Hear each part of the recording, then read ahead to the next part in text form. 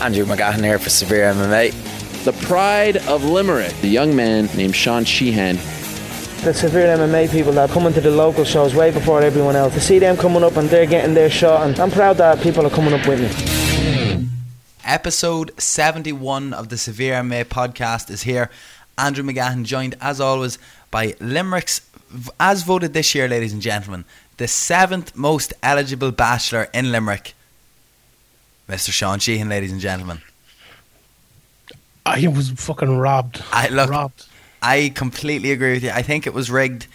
The people that sponsored the local paper that did the awards, you know, the fingers and pies everywhere, the heads of those businesses that were voted ahead of you, Sean, were paying good advertising rates to the paper. You need to get on it and get a slot in the paper. Jerry Flannery was fourth, like. What was that about? I have no idea. Like, he's not even in the top 40 off the top of my head. Like, pure joke. What an absolute joke. I was trying to think of another famous Limerick person there and I couldn't. But yeah, no, it's just Jerry and you, like. You mean Jerry? That's a bit like me in Dundalk, except it's Jerry Adams and Andrew McGann. You've Ian Hart, don't you? Or is he from Drogheda? He's from Drogheda, yeah. We have Steve Staunton. Oh, God. You will, yeah. I can understand why you left him out. Yeah, so it's just... Come here, I know we're going to keep the chit-chat very, very short this week. This week, yeah. It's going to be a long one this week. That's what she said. I found one of my new favourite pleasures in life today. That's what she said. That's also what she said, yeah. No. So, I come in from training there. I'm fucking all over the place. I'm flustered. You know, I like to have a wee cup of tea doing the podcast, and as well as a drink of diluted. Now, my Summer Fruits My Waddy had just enough dilutable drink left in it that I could just put it under the tap and fill the full bottle full. Isn't that one of just the best things to ever, like... That's a first world perk right there, not a first world problem. Come in and you just hear it, as you can hear it shaking around. That's just pure. That's pure My Waddy Summer Fruits. I'm a little bit jealous now. The only My Waddy I like is the blackcurrant, and I like the double stuff one. You know, so you get one bottle that lasts you about 6 months. So I agree with you on the blackcurrant. Because My Waddy Blackcurrant is the most superior one in the market. And don't even come near me with the no added sugar edition of it, because it's pretty much a completely different drink entirely. It needs to be the one with the green cap on it. My Waddy Blackcurrant all day. However, you're completely wrong with the double concentrate. No, because it's the devil's invention. We've definitely talked about this in the podcast before. What's wrong with it? It's just, it ruins everything. Everybody knows their consistency for dilutable drinks. I've my bulk consistencies down though. But you don't. You think you do, but you don't, because double concentrate is always stronger. It's not as nice. I know. I actually always buy the double concentrate now. So actually, when I go revert back to the other one, I have to actually adjust my consistency. Oh no, you're a sick human. I see where you're coming from. All right, but yeah. Isn't there also little pouches you can buy now, Robinson's ones, that you just like a couple of drops into a drink, into a water, like it fits in your pocket. Snake oil. Snake oil. Wouldn't buy them. Fuck frauds. That's all. They're not. What? Oh no! What's Dave Fogarty's favourite line? They're not cowboys. They're frauds. That's what, when the rodeo was on in Vegas that time, Graham had a bit of an issue with the rodeo clientele. He's like, God, yes. They're not cowboys, they're frauds. They're catching docile animals. If they were cowboys, they wouldn't be in Las Vegas, they'd be going around riding around on horses. Excellent, man. Okay. Speaking of summer fruits, Sean, that's why I brought up the My Waddy, because it's our link into our brilliant sponsors, ROS Nutrition. I've been trialing a couple of products from them over the last couple of weeks. Head on over to rosnutrition.com for absolutely all of your supplement and workout needs. As I said at the start, now I'm going to reiterate excellent breakdowns on every single product over on the website. I had a couple of people look into it who have since used the code, which I'm going to tell you about in a while. They're gym guys that do a lot of working out themselves, and I just said, boys, do us a favour, go on to ROS, look at their supplements. I'm telling you, they're top dollar, and an order has been put in, Sean. Nice. So there we go. Head on over to rosnutrition.com. Everything is broken down by category for you. If you're an athlete, they have a new martial arts section as well. If you're playing a bit of gaff, you're playing a bit of rugby, if you're a cyclist, Everything is broken down for you, and they will recommend the products that they think you should be taking to improve your training. They sent me out a couple of things. The Omni Joint Original. Who was it? Was it Brian McLaughlin? Yeah, Got on that? Yeah, he did, yeah. I'm going to pop a few of them now in a second. I've got some vitamin D capsules as well. I have to admit, not that we've been having absolutely outstanding weather the last Boiling. The last week Too or so. warm, some might say. The colour on me is unreal. People won't recognise me at Irish MMA events from now on because I just look like a completely different person. Sunburnt to absolute bits in the back of my neck, but that doesn't matter. We're happy. I'm still taking my vitamin D tablets as well, though, every day. And also the BCAAs, which it's done crazy things to me, Sean. Because last Tuesday morning I took some while I was training no-gi, and I ended up running for 10 minutes on the treadmill after training because I wasn't tired. And I hate running. Anybody that knows me that listens to this podcast will know that I hate running. I can imagine. It's not good at all. So I one scoop into my water, into my ROS shaker, just sipping on it throughout the session. Very refreshing. It's also a summer fruits flavour, and maybe it's I don't know, maybe it's because I love summer fruits diluted anyway that it's just so much easier for me to drink. But definitely feeling the effects. Definitely could recommend it to anyone doing jiu-jitsu, anyone practicing martial arts. Get yourself some BCAAs from ORS Nutrition. Head on over to the website orsnutrition.com and use the code, Sean. Do you want to know it? Go on, tell me. It's Severe MMA in capital letters for 25% off your very first order. orsnutrition.com. Head on over, check them out on Facebook, Instagram, Twitter, all of those good things as well. And shout outs to the lads for the supplements because they're helping me for my own training as well. So 2 thumbs up, big fans. Check them out. Definitely. There you go. I should be a salesman, Sean, not a podcaster. You should, yeah. That's. You should, in fairness. I should write the scripts, or freestyle the scripts. Like your man after Simpsons, is it? What the script? What's his name? Gil, the salesman. Yeah. Who had many different jobs. Yes. Yeah, that's it. His most noticeable appearance was when he took the third wall from home. Remember when Marge was selling property? But actually, he's a terrible salesman. So. Yeah, no, because he goes to, oh yeah. Well, I just appreciated the fact for once in our relationship you made the Simpsons reference, so yes, indeed. I'm kind of happy. I was going to tag you in a post on Facebook today of when you finally meet a person who understands and appreciates your Simpsons references.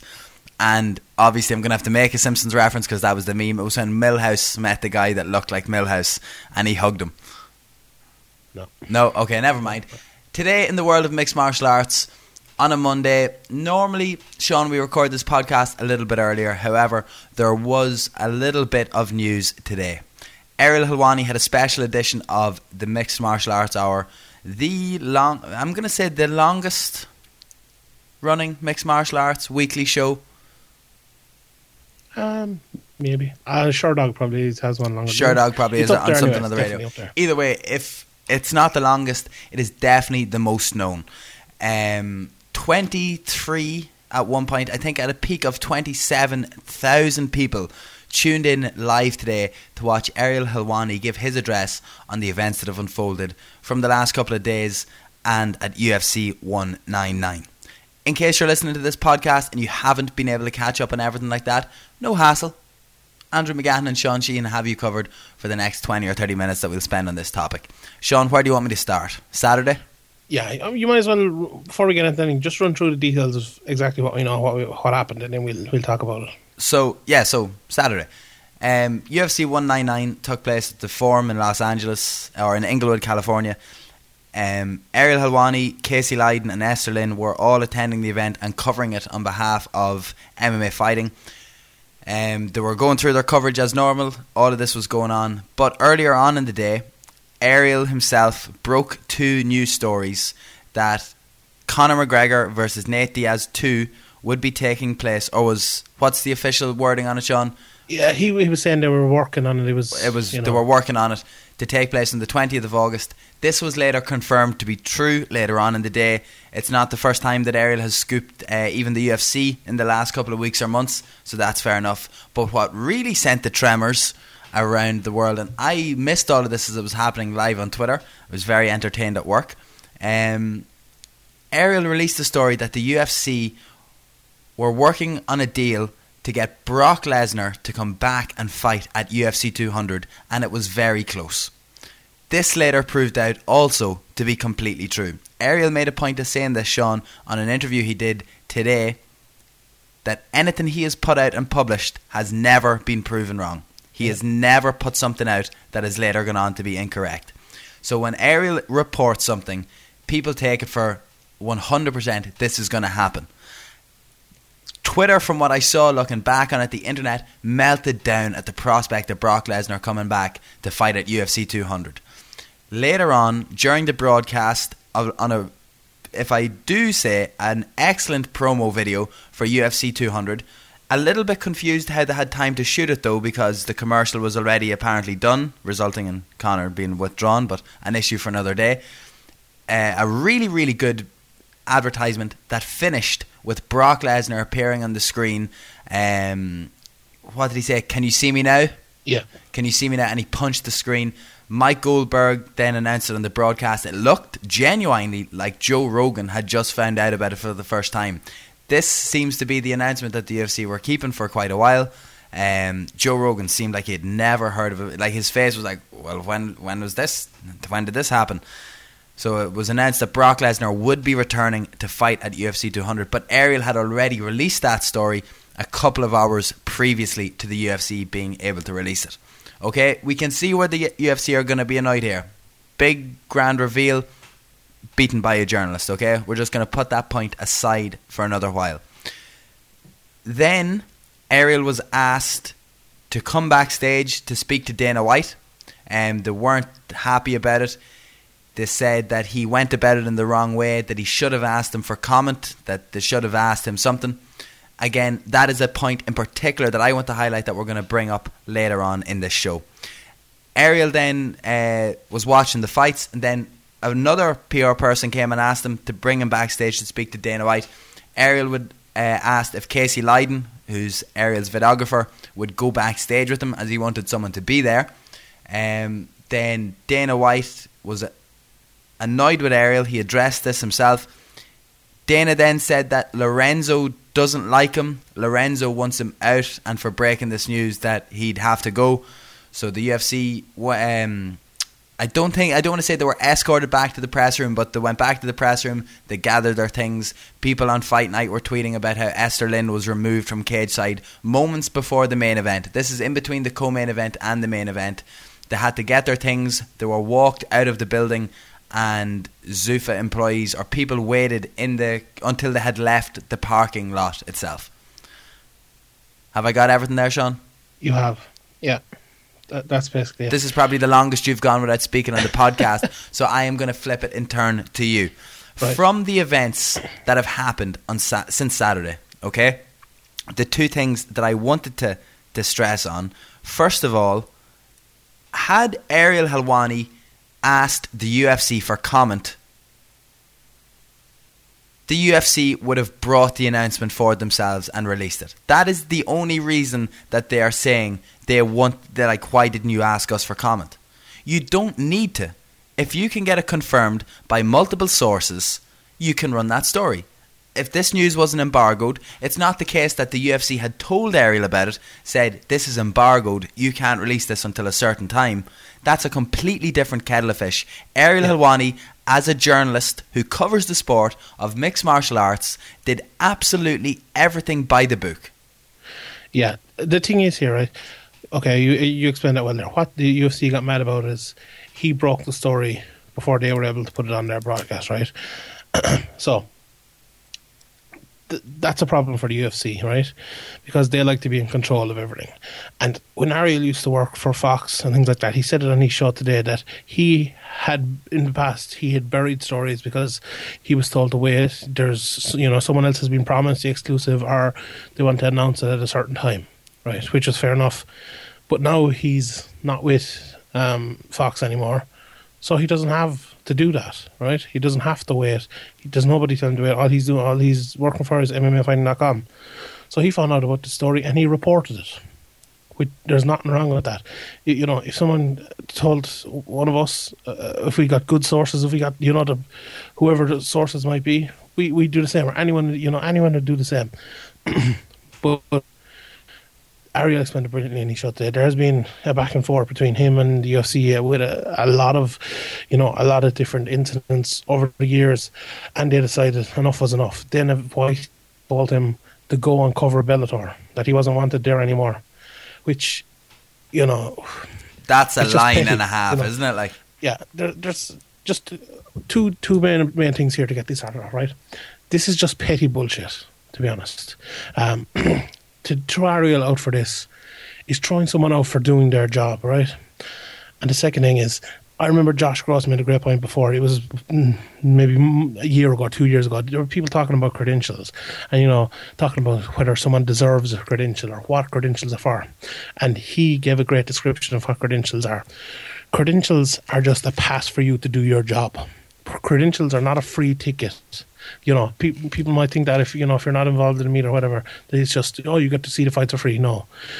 It's say if you work in an office and they have the door in the front is locked, if they give you a swipe card to get in the door and you have the same swipe card to get in the inside door to your office, that's like what a credential is for the UFC, for a media member.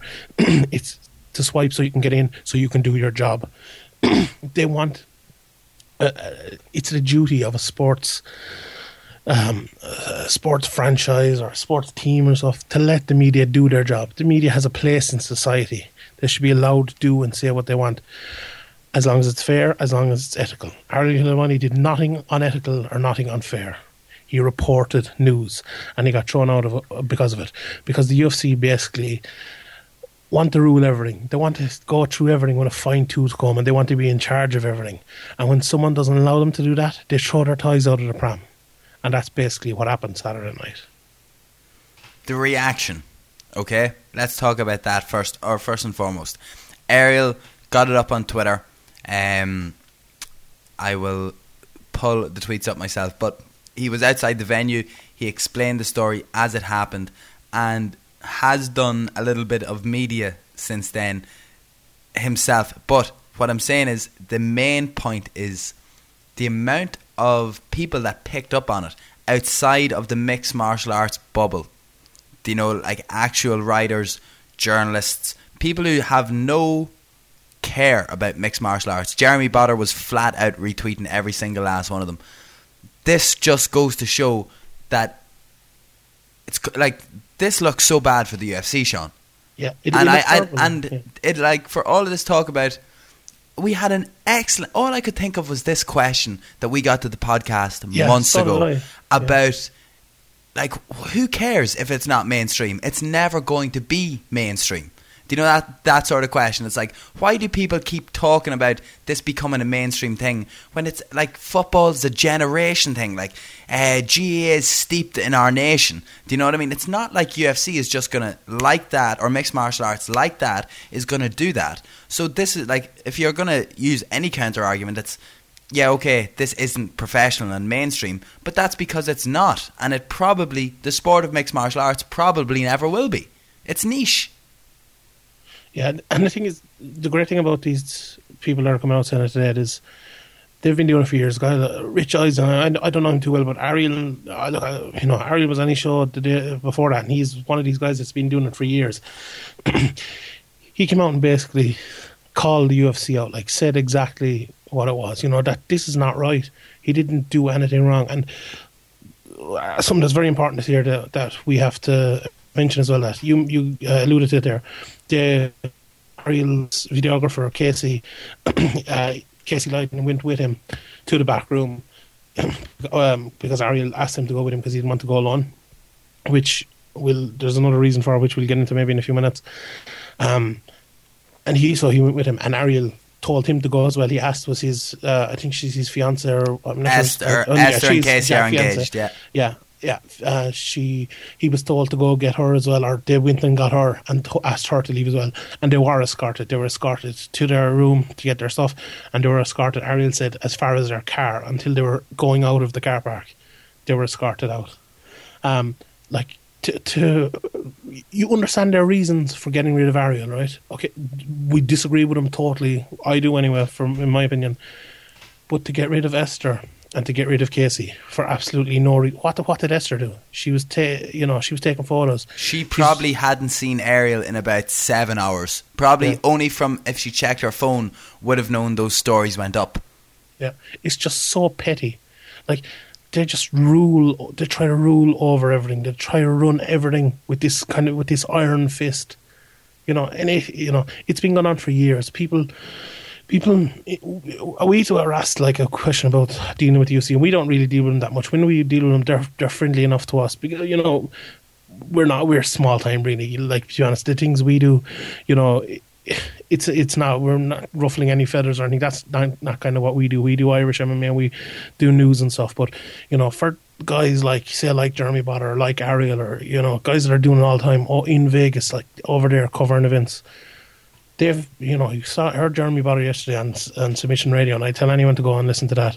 This stuff has been going on for years. You hear Ariel saying about Zuffa and Fox making life very difficult for him over the years. This is kind of... I was going to say it's an untold secret, but it's not. People have been talking about this for years. Dana White has banned people before. He banned, I think, MMA Weekly, banned Sherdog, banned Josh Gross, banned Loretta Hunt, and Ariel's the biggest one. And media has changed a lot, and I think not in kind of no big ban like this had happened in a good while because media has changed. I think it's got an awful lot better. It's got, we were talking about the sport being niche, but the media itself has actually gotten a lot better. Even guys like us, there's a lot of people like us who are just small time and doing maybe not saying it about us, but saying about her, doing a great job. You've got lots of big guys as well doing great jobs. The likes of Ariel, Luke Thomas, John Morgan, Chuck Min and all, people all over the world doing it. And we're at a stage now where doing something like this looks like Bush League stuff. It looks like the UFC back when they did it to Josh Gross and stuff. Josh Gross made a great point as well again on Twitter today that someone said, if you weren't behind Josh Gross, then you shouldn't be behind Ariel now, which is fair enough on one way, but in another way it has changed an awful lot. There was no media, it really didn't, to get behind him. Josh Gross was the media. There was a couple more people doing it, but who could get behind him there? But it's been great to see over the last couple of days. I think everyone has got behind him. People who be his competitors, like I know Ben Fox's friends around you, but he works for a competitive website. He came out for him. We've all done it. Everyone, like Jeremy Botter, everyone has come up behind Ariel because this is an injustice, and if it can happen to him, it can happen to anyone else, and it shouldn't be allowed to happen. Something has to be done. Just on the topic of the other people, of this happening to the other people, it's not too many years ago, Sean, when you think about it. I think it was definitely within the last 10 years. But Dana White, to address what happened, took to a video blog to verbally abuse Loretta Hunt and say horrible things about her as if it was, cool, bro, yeah. Fuck you, like, and I wouldn't dare read it out. Like, I pulled up the transcript there because I was considering it, and like, you can look it up yourself online. That is how they have dealt with things like that in the past. Now, for whatever reasons, maybe the rumours of an impending sale are as true, but the spotlight has changed. There is no more of this stuff anymore. There is no, everything seems to be by the book and this and that, and now it's completely changed. Now, actually, do you know what? He's gone too far. He's taken a story away from us one too many times.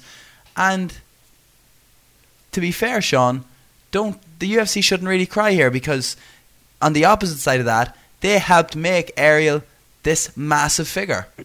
If we call a spade, as you said, the UFC and the Fox thing, for those that don't know, although Ariel was working on Fox Sports, he admitted today, and in fairness to Ariel, a lot of people are giving him criticism for some of the things that he put out online or put out on the show today, because saying that it does toe maybe a questionable line, and he was completely honest about it. He put absolutely everything out on the table, and he did say it bothered him for a long time, but technically Ariel Helwani's checks from Fox were being paid by Zuffa, so he was technically being paid by Zuffa while also covering covering it independently. Am I right in saying that? Yeah, like he said that today, that was the one thing that ate away at him.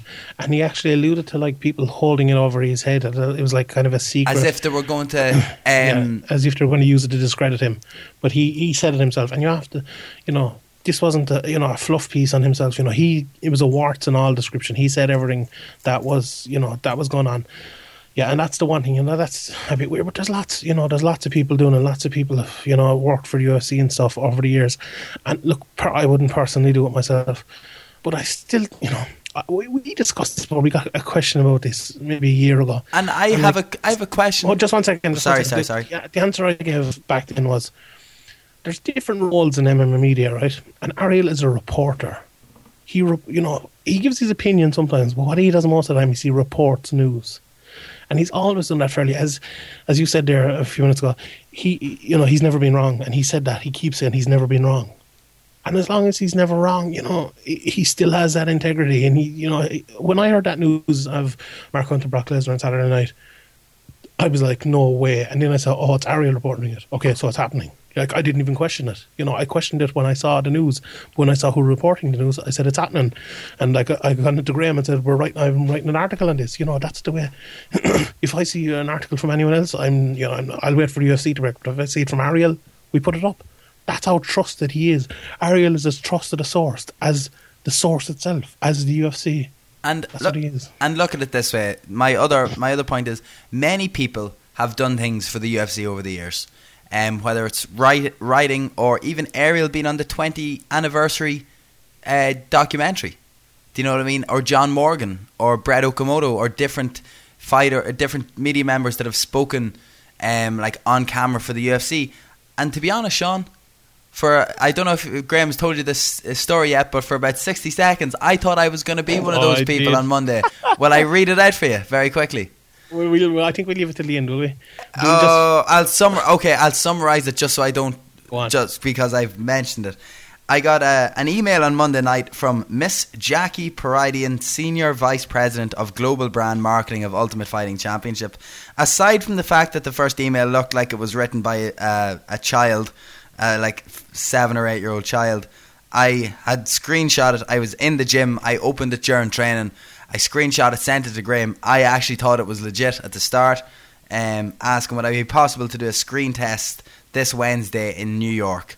Thinking maybe it's something like that. Maybe it's some sort of presenting thing. Maybe it's some sort of broadcast thing. At the end of the day, we'll see what the crack is. So I said, no problem. What would it entail? And yes, I'll put nothing about this online because it said I needed to be very careful with your tweets and social communications. So then it turned into blah, blah, blah, blah, blah. There will be 2 cameras, 2 gentlemen in the room, one of them with a GoPro. You'll enter the room, sit on the leather couch. It doesn't matter about nerves. That can be endearing. The male interviewer will ask you several questions. Then you will get undressed. Omar will then enter the room and you will perform a short sex act on him. And then there's more, but I'm not reading that out in the podcast. And I said, see, I knew the grammar in the first one was too bad for it to be true, as well as the bogus email. I knew my first reply of free Ariel was better. See you later. Sorry, man, wasn't my idea. Guess who? And then the thing that annoyed me the most, Sean, this is the only reason that I'm talking about this in the podcast. Free Ariel, you were going to take his job! ! ! ! ! ! ! ! If these people are trying to troll me, they didn't realise that Ariel works for MMAfighting.com and SB Nation as opposed to the UFC. So that actually had nothing to do with. So, sorry. And then when I replied, it didn't deliver. They had blocked me. Sure, these things happen. All right, just a final few closing things before we get on to it. Look, a lot of the talk... This talk is, it's only just starting really, and as we said, it's great to get this out there on those big platforms and stuff. But you just have to look at it in a personal way as well. I think Grabak Hitman put up a great thing that this is a man who has wife and children at home, and he's being stopped from doing his job by this big brand, by the UFC, by Lorenzo Fertitta, this billionaire, is stopping a man from doing his job when he did nothing wrong. According to Dana. Yeah, well, Dana White too. It's a millionaire and a billionaire, whichever. people need to stick up for him. We have to stand. We have to band together. We have to stay by him. He did absolutely nothing wrong. And as I said, if they can do it to him, they can do it to anyone. But he said a lot of things on the MMA today, and he said about how he has helped other people. And, he loves the sport, and even talking to guys like Jeremy Botler before. It's obvious that he does, even before this all happened. Like, he loves the sport. And even, like, I've been friends with Ariel for a good while. Like, you said it on Twitter today, and I'd say the same thing. I wouldn't be here talking to you now if it wasn't for Ariel Helwani. Like, I got introduced to the sport and to media of the sport via him. I like watching his interviews, watching MMA. Like, I haven't missed that show for years, like 4, 5, 6 years, however long it's on. I've watched that. I wouldn't be here doing it for him. Like, he has helped me do things that people don't know, listen here, won't know, and the other people know, but he's gone out of his way to help me do things like that. Like, this isn't just some guy you're seeing online, that's just some person, some face online. This is an actual real person he's a good man, and we need to, we stand by him. He's had me on his show a couple of times. And like, I'll be forever grateful for what he's done for me. And I think we all, it's our duty. If you're a fan of this sport, if you're a fan of this podcast, get behind him, stand behind him. And, the UFC do a lot of good things. They do a lot of they put on a lot of great events, great fights. But this is fucking bullshit, and they can't be allowed to get away with this. There's 2 things people always ask me, Sean. Well, 3 things. One is usually a comment about a red and black shirt, and they don't really ask me that. I just wanted to include that. The 2 legitimate things is, what's Conor McGregor like, and what's Ariel Helwani like? Casual MMA fans that are just chatting to me about severe MMA want to know, is Conor really sound in real life, and what's Ariel Helwani like? Like you said there, I think there isn't a case for any member of the severe MMA team that Ariel hasn't helped out massively throughout we've been doing this. As I did say, I am a complete product. The only reason I wanted to start interviewing local Irish MMA fighters was because of how much I looked up to Ariel when I was younger, watching all of those videos, maybe 15, 16, when he was just starting all of this sort of thing, and it was coming online. It was absolutely amazing to be able to go to these events and to work alongside Ariel, and for Ariel to be able to just come out of his way. For those, I don't even know if I've ever told this story in the podcast, Sean, but I was refused credentials for Conor McGregor's fight in Boston for the first UFC event that we covered in the States. We had been at EMEA shows before that, but Severe was a drop in the water at that stage, and we wouldn't get into something like a UFC event.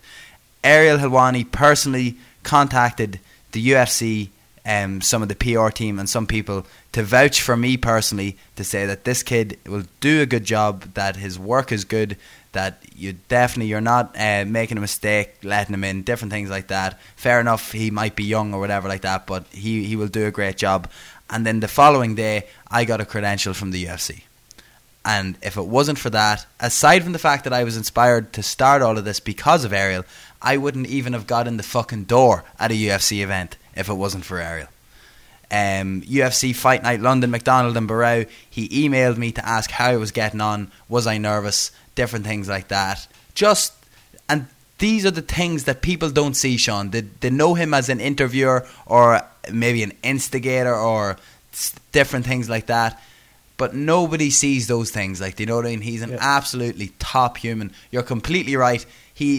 I think this will spark a massive change within the media.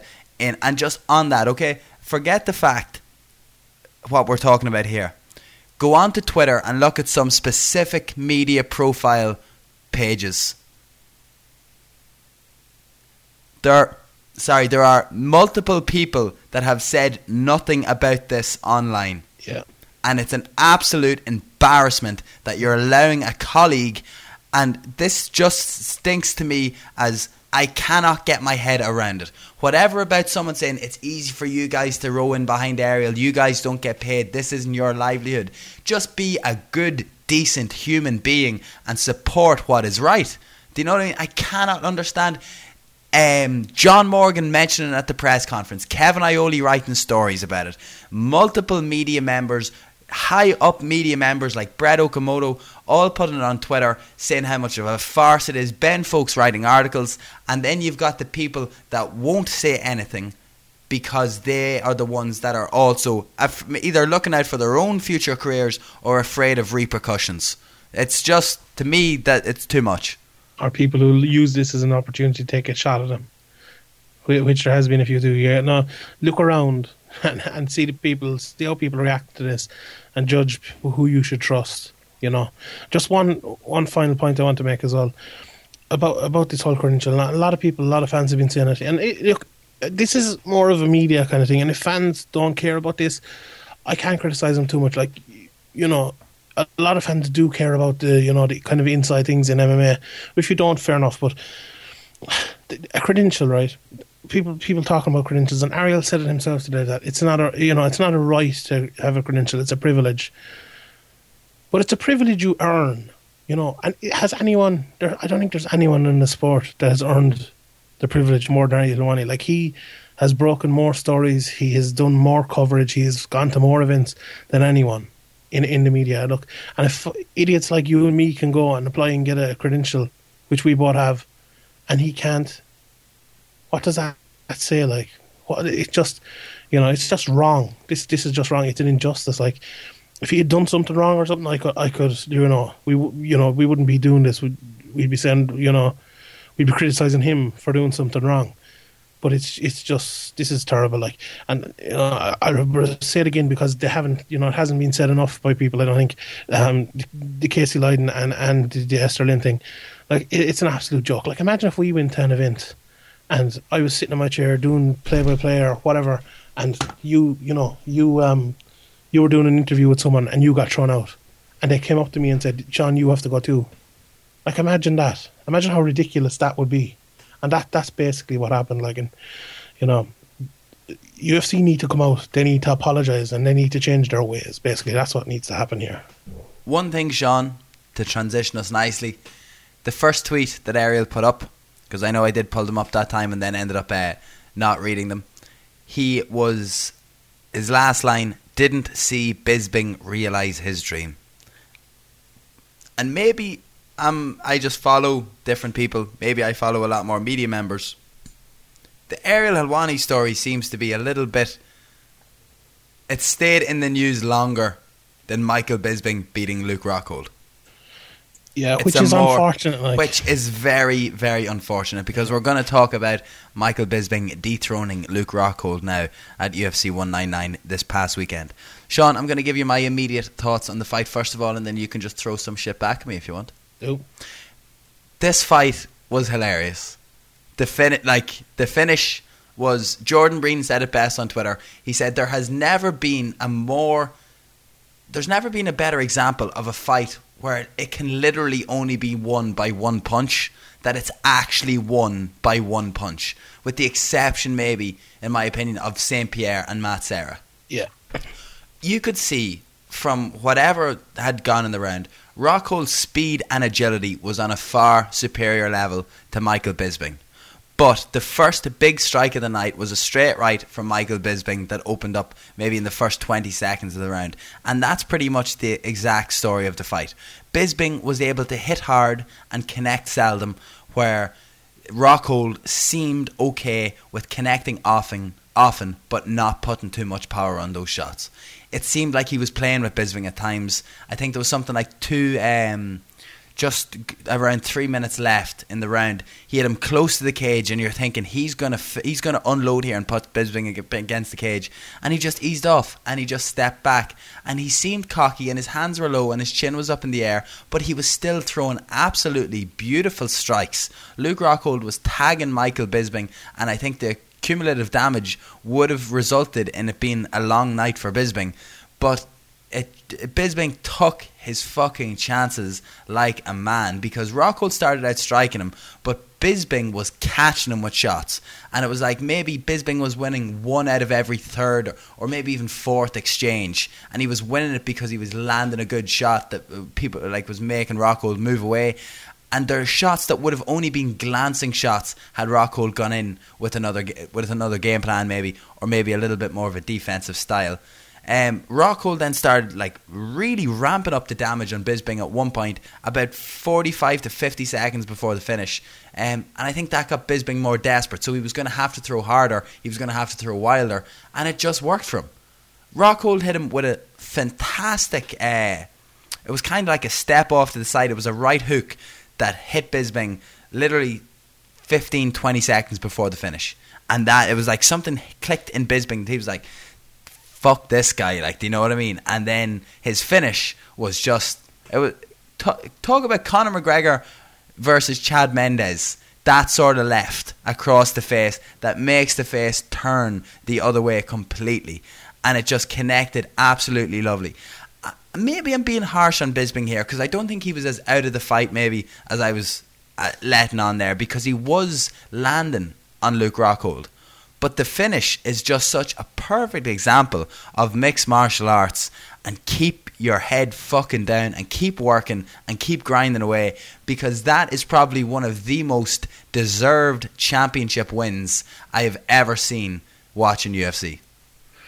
Yeah, like I tweeted on the night to Luke Rockhold. Do you ever get those, right? Do you ever get, you come home like after a day out or something, and there's a letter in the door from the post office that there's a box waiting for you, a package has been delivered, but you have to go to this building and pick it up? Yeah. Because they couldn't deliver it, right? Luke Rockhold looked like he got one of those things in his letterbox, right? And it said, your UFC belt is in the forum in Inglewood and you have to go and pick it up, right? And he went there and there was a big queue, and you know, in that queue there was Michael Bisping there, and he was like, oh no, I just have to wait to get past Bisping and then I'll be able to pick up my belt. That's what Luke Rockhold seemed like on Saturday night. And he's just like, look, I'm just going to win this, you know. I'll just go out here, I'll just get past Bisping, and then, you know, it's over. I'll have my belt back. But Bisping had other ideas, and you have to credit him. We totally wrote him off, and everyone kind of wrote him off. Like, I thought he had no chance, you know, puncher's chance. Like, Bisping doesn't hit hard, but apparently he does. But you have to give it to him. He was as game as hell. Bisping was. He knew he had a chance. You know, or he knew he was given a chance, and he went out and he fucking took it. And you have to admire that. Out of all the kind of mess that happened afterwards with Ari and everything, can't be lost. You know what Bisping actually did. This was an unbelievable display. You know, just brilliant what he actually went out there and did. You know, he took his opportunity. He talked about, you know, planting his feet and swinging hard, and that's exactly what he did. He went in there. He'd either go out winning or he'd go out in his shield, you know, and he took Luke Rockhold out. And it was actually funny. Remember last week we were talking about head movement and everything, and how I kind of made the point that there's people who fight in two ways, well, really three ways. Either you kind of keep your hands up, you tuck your chin, or you move your head an awful lot, or there's this new thing which kind of I said about Garbrandt and kind of McGregor does as well.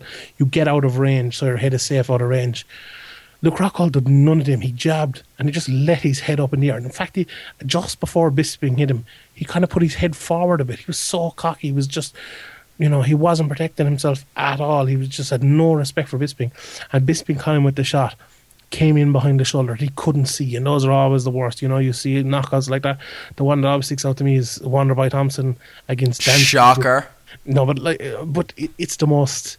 You know, it's the most kind of the one you can see the best, because it comes from totally behind his shoulder because it's a kick. But it happens with punches an awful lot as well. And it just clocked him. And as you said there, you made the point as well. He hit him with one before that, about 45 seconds before that. And he hit him and it's like, oh, fucking hell. I jumped off my seat. I thought Rockhold was going to go down, but Rockhold took it unbelievably well, like he's a chin on him. But I definitely think that affected him as well. And when he hit him with that one, he put him down, hit him with another one. Like, Rockhold still didn't go down. You know, he got up and he kind of twisted around to the cage. Basically hit him with another lovely, big, huge left and finished him with two against the cage. Like, whew, just unbelievable. I spoke about after the Holly Holm fight. And, you know, I said I wasn't shocked after it. I wasn't really shocked after it. There's some fights that, you know, the Jose Aldo Conor McGregor fight, you'd be shocked because it happened so quick. Like, I was kind of expecting, you know, I picked McGregor to knock him out and stuff. But this fight, I just had no expectation. Like, I had, Chris Weidman against Anderson Silva, the first one was the only one that comes close to it for me. Myself and Patrick were watching it at like 6:30 in the morning and just started, oh my God, just roaring. I couldn't believe it. I jumped up off my fucking seat. I just couldn't believe it. Like, I didn't see it coming at all. It was just unbelievable. What a fucking win. Unbelievable. What happens now? Michael Bisping, like, I saw a brilliant tweet from someone the other day saying, remember, I think his Twitter username is PDL MMA. It was, remember when the title changed at light heavyweight multiple times with every fight, like from Rashad to Forrest to, who was it? Was it Shogun? Or Machida Shogun, and then John Jones. Yeah, and now look at the Shogun and back to Shogun again. And now look at the division. Do you know what I mean? This is what's about to happen to middleweights. It's a division that's about to become old very quickly, and these are the days that we're going to appreciate it, because Michael Bisping, like, who is going to be that next challenger? Is Chris Weidman rubbing his hands together now completely? Does Dan Henderson somehow become the UFC middleweight champion at 48 or whatever? I'm only joking. That was a Neil Seary type joke that we like to make about the fighter's age. Is he? Yeah, he's like 46 or 7. 40. Oh, okay. I was close enough anyway. You were close. Yeah. Like, there must be a queue of middleweights that think that to be able to beat Bisping now. 45. But this is excellent. Thank you very much. This is the sort of situation that, like, Jacare, I think, would beat Michael Bisping. Yeah. I think there's I think Chris Weidman. I can't see Bisping winning his next title fight. You think he won't defend it? No. Who's going to be, if they give him Dan Henderson, I think he'd probably beat Dan Henderson, but, like, he's not going to beat Rockhold again. He's not going to beat Weidman. He's not going to beat Jacare. Those are the three. Like, I don't think he's going to beat any of them, to be honest. I have to admit that I am absolutely delighted that this has happened, though. Me too. It's brilliant. Because, first of all, aside from the fact that Michael Bisping's rubber guard from UFC Undisputed, the original game, was legendary. Many fights were won with Michael Bisping pulling rubber guard into a butterfly sweep into mount. But as we spoke about him getting the title shot, maybe about it being the most justified title shot for a guy who's been fighting in the UFC for a long time, Michael Bisping had a great quote in particular himself about now when he looks his wife in the eye and realises that when they quit work and had to, like, sleep in a car and stuff like that, that it's now all worth it because he's become a world champion. And even just for Michael Bisping to have this moment, to be able to tell his kids, who you can see he's very, very, very close to, from all of the content that was coming up during the week. And Sean, a point that I was devastated I didn't get to make on the podcast last week because I only got to notice it from watching the embeddeds throughout the week. I was thinking, if the unthinkable happens, the reason that I was so heavily picking Dominic Cruz and Luke Rockhold at the weekend was because on the embedded episodes, both Faber and Bisping spent almost the entire time on camera talking about the other person, whereas Cruz and Rockhold were talking about themselves and improving themselves as martial artists or fighters. Do you know that sort of way? It seems like these guys are too obsessed about their opponent that it's just going to overwhelm them and it's going to be far too much for them. Michael Bisping came out, and for him, like, we were joking about this in the gym, like, what's next for Michael Bisping? Someone said, retire. Like, that is the that is the ultimate way to go out right now. Do you know what I mean? And fighters don't think like that, obviously, but I just felt that this was a feel-good mixed martial arts moment for the person involved. A lot of people saying maybe Luke Rockhold has a bit of arrogance about him, a bit of cockiness about him. To be honest, I think he's a very, very, very marketable champion. He could have been for the UFC, and unfortunately, he will want that rematch back straight away. Luke Rockhold's the type of guy that if Grease needed to be recast in 2016, he's the only human being alive that would play. Oh my God, what's his name? Danny, is it? Danny? I don't know. I thought it was Danny. Whoever, no the idea. main guy in Greece, John Travolta in Greece. That's Luke Rockhold's second calling in life. Yeah, I agree. Like, I'm happy for the UK MMA media who've been covering the thing for a long time as well. You know, Bisping, and for the UK fans and stuff, there's a lot of good fans over in the UK.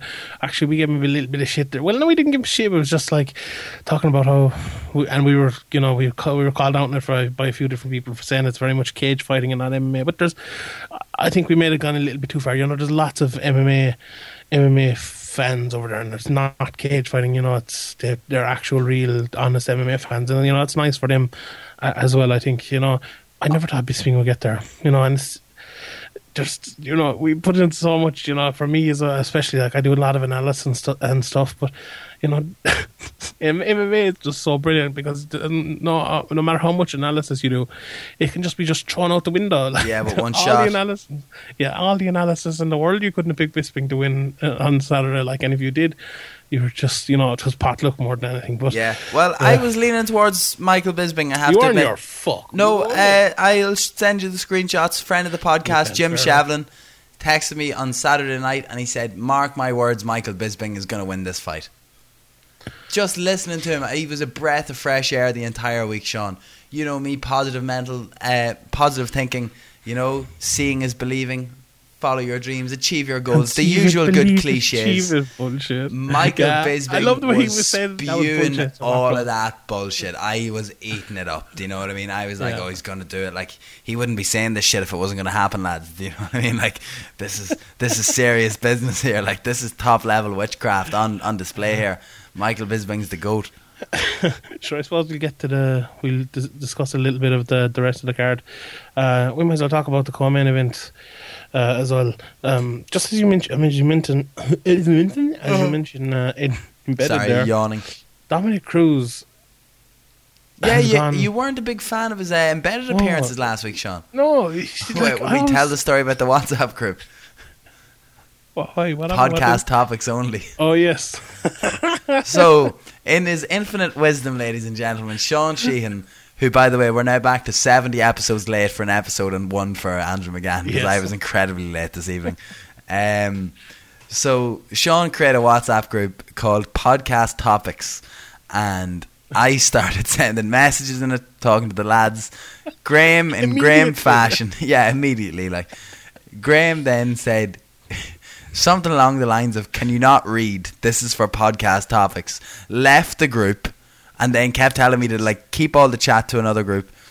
Left the group himself, then made a new WhatsApp group called Podcast Topics Only, and invited me and Sean into it. What a great man. Yeah, but go on, embedded. Cruz on embedded. He just Dominic Cruz always came off to me as this, this kind of in tune kind of guy. He came off as kind of a Brian Stan maybe. He's like a normal life, and he's this normal guy, but he's very really intelligent. Kind of looks into fights on. But on embedded, and it's really the first time he's kind of been on one like this. He's probably been on a couple before, but he just looks like a bit of a weirdo. Like, he just gone around, which I thought was very ignorant, picking people's flowers. Like, people planted those flowers on, and Dominic Cruz just picking them up and fucking tearing their flowers out of the ground and bringing them home. I don't know, he's just really weird, going around with his dog and just, staying at the gym. His dog's lovely. Watching children and stuff. He's a nice dog, alright, but yeah. I don't know, he just came off as a bit of a loner and stuff. And it wasn't just me, like a friend of mine, he works as kind of, I don't know exactly what, a social worker or some kind of that sort of a thing. And he was like, texting me, he's like, "Geez, I never realised Dominic Cruz is like, he's kind of a bit socially, he wasn't socially all there. Like, he's, he said it's obviously a thing that he's kind of, all he knows is fighting, and he's kind of, that's all he kind of does. He's one of those guys, but it shows, that all his time is put into fighting and stuff. Incredible again inside the octagon. Although when I say incredible, I thought he clearly looked injured at the start of the fight. He was hobbling around, even in embedded as well. He was hobbling around, and it looked worse in the fight. It looked like his left leg was just in absolute bits. He was kind of hobbling around for the first two rounds. Left ankle, maybe, if I remember, he had an ankle strap on as well. Yeah, but he kind of loosened out then, and his movement got a lot better. But if you look for the first kind of round and a half, 2 rounds, it was very much in and out kind of movement. We know with Dominic Cruz, it's a lot of it is sideways movement and stuff, but you saw at the very start, maybe 30 seconds in, he went for a takedown. No, it was less, and that's literally the first point of the fight that I was going to make, was how you kind of, within the first 40 seconds, kind of knew exactly how the fight was gonna, like, it was, we're doing this now. Do you know, that sort of thing? It's like, just Faber, who is the grappler, coming out. He tried to throw the strike. Cruz was like, having none of that, took him down, and then I was like, oh no. Faber just looked, and I mentioned it last week as well, and he's looked at in his old fights, but his last couple of fights, he looks so old. You know? I disagree. Well, definitely, if Uriah Faber sticks to So 3-round slow. fights, I still think we could have some good fights from in the UFC. Oh yeah, he definitely. had some but outstanding he's not scrambles with Cruz from a wrestling point of view in the first round alone. Do you know what I mean? There was like him getting straight back up against him getting back up after Cruz was going to pass his guard as well, and just start wrestling, bringing the wrestling up to against the cage. Just a very entertaining fight for Uriah Faber, but unfortunately, like, just wasn't, like, when I say very entertaining, I'm saying, like, maybe, God, we're using this expression every week, flashes of brilliance at different points in different rounds, but then a couple of seconds later, Dominic Cruz has just done a magnificent shoulder roll and dropped you in the second round with a lovely shot. Like, Cruz's wrestling and his ground is still good. Like, as you said, it was some good. Cruz definitely loves hip hop as well. By the way, you can tell by the way he moves in the octagon. He's rapping in his head, like, when he's moving like that. That's flow, like. But when I say Faber looked old and he looked slow, go back and look at the last fight and look at this one. The last fight they had. What he did, and I said it last week as well, and he tried to do it in this fight as well. He just couldn't. You have to get Cruz. You look at Cruz every time he attacks. He takes like these little 3 or 4 steps, and then he comes in and he attacks, and then he gets out and he starts over and does it again. What Faber was doing was he was attacking those 3 or 4 steps before he did anything, and he was getting in and he was attacking him, and then if he couldn't do that, he was attacking him on the way out after he had done all his different in and out movements, and he was trying to time him, and he timed him a couple of times. He hurt him at one stage in that first fight. But last weekend he couldn't do it. He didn't, I think he landed one once in the 4th round when Cruz was getting out. One shot of note in the whole fight. I just, I don't know, has there ever been as big a beatdown kind of tactically in a fight ever as I saw that one? Over 5 rounds in the championship fight. Okay, guys have been beaten, like Glover Teixeira and all, but even that Glover Teixeira John Jones fight, I think this was worse. Ricardo Lamas. Yeah, I don't know. This is just an absolute beatdown. With guys who used to be kind of level, it was just, Dominic Cruz just ate him up, and a Dominic Cruz that didn't look fit to me, Dominic Cruz that looked off, and it's going to be tough for Cruz. I think if Dillashaw fought again, the way Dominic Cruz looked at the weekend, and if his health is getting progressively worse and worse, which it looks like it could be doing that, I think Dillashaw beat him if they rematched again. To be honest, Dominic Cruz is he's phenomenal and everything, but he just looked off in that first round, and if he does that against someone like Dillashaw, I think he could lose. One final thing of note, well, I don't want to say one final thing of note, maybe you have something else, but from me anyway, end of the 3rd round, Dominic Cruz I think just hates Team Alpha Male. I thought he looked visibly tired. He was just trying to show who the alpha male in this fight was. He took a massive breath at the end of the round, and then they got into a bit of a shoving contest before they went to their corners. Oh, yeah. Dominic Cruz just brushed past with a wee shoulder into Uriah Faber. Faber reacted. Whether it's mental warfare or not, I think Cruz is on several. He has several advantages over Faber and has developed them more in the last couple of years. But I don't know. There was something, like you were saying. It seems like he is just... I don't think that he's done anyway in the slightest. I just think that the style of fight that he fights, the way that he fights, that he was relying on years upon years upon years of active fighting and constant training to get himself and build himself up to the monster that he was before he got injured. Now coupled with the fact that he's had very bad injuries, a very inconsistent in the last couple of years in terms of his fighting career, and now he's finding it hard maybe to get back into the game, which has evolved so much in the space that he's been out. So he's having to adapt and improve his game and adjust it and make it better to the current style of mixed martial arts. And I just think that maybe you're right in saying that Dominic Cruz is on a little bit of, do I want to say even borrowed time? Do you know what I mean? Like, if he comes up against TJ, as you said there, if he comes up against a fired up Cody Garbrandt who just saw his mentor lose to him in the way that he did and acted so arrogantly and disrespectful towards him, do you know what I mean? It's not beyond the realm of possibility, but more often or more likely than not, I see Dominic Cruz using every one of these fights as a momentum builder, and we're going to see him come back and still decimate that division for a while. Like whoever he fights is going to be, it's going to be a tough night for them, definitely. But hopefully his health can stay with him. He just didn't look healthy, but hopefully he can get it back. Hopefully it's improving all the time, but it doesn't look that way. But hopefully, as I say. But speaking of looking healthy, before you go on to your next fight, how much better is it to see fighters weighing in on a scales the day before when they actually look healthy and don't look like they're about to fall over? I wonder did that help the card. Like, it was such a great card. Even the fights that went to decisions were really good. The weigh-ins were weird. What they need to do is they need to bring the people out. Don't make them weigh in, but just have them stand and pose for photos. But as they're walking out, cut to a clip of them earlier in the day and have John Anik voicing over saying earlier in the day Cole Miller weighed in and he made the 145 pound limit, and show him in a room with the towel around him or whatever, weighing in, and then cut back to Cole Miller and he's standing there and he takes off his top and he puts up his muscles or whatever, and then they face off. Do that, that's more real. I think that's what they need to do. But yeah, that's good. I think Nevada, everyone needs to bring that in immediately.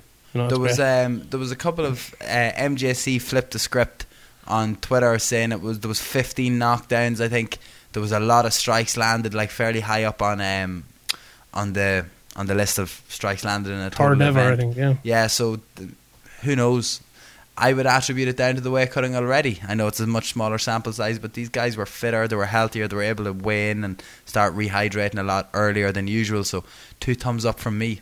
Yeah, we have a lot of questions about these, and we'll get to most fights earlier on, but just a couple of quick words on them. Max Holloway, there isn't much to say about him. Look very good again, your boy Max, and he's, I think he deserves a title shot at this stage. In Hawaii, though? Probably not in Hawaii, but I'm still not 100% sold on him as a title winner. But I think I'd love to see him fight Jose Aldo. I'd love to see that fight. If Aldo wins a title, especially there's, McGregor now, you know where he's going to be, but there's probably enough time to have another, for Jose Aldo or Frankie Edgar to defend his title before they fight Conor McGregor. So Max Holloway would probably be a good one to have there. Dan Henderson, big KO of Hector Lombard, and he kind of half retired afterwards. We might speak about, he does, yeah. Yeah, we might speak more about Dan Henderson next week. We'll have to get to this week, but that'll be a good topic to bring up next week. Poirier again looked very good, beating Bobby Green. Brian Ortega came very lucky against Clay Guida. It was a good finish in the end, but he was 20 seconds away from losing that fight. And Brian Ortega's next fight, I'll be looking at that and betting against him if he's fighting anyone very good, because he's a good record, but his last couple of fights he hasn't impressed that much. Beneil Dariush, brilliant performance. I've waxed lyrical about Beneil Dariush on this podcast before.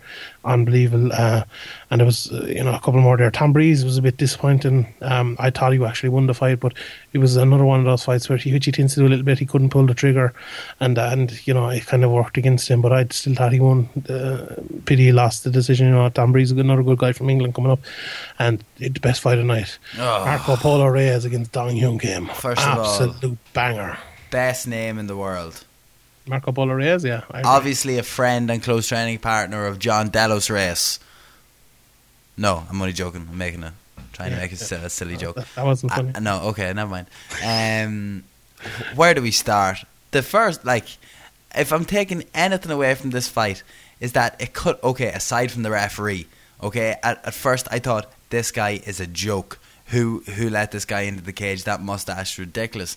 And then we saw the tight grip of the fight he had by the balls.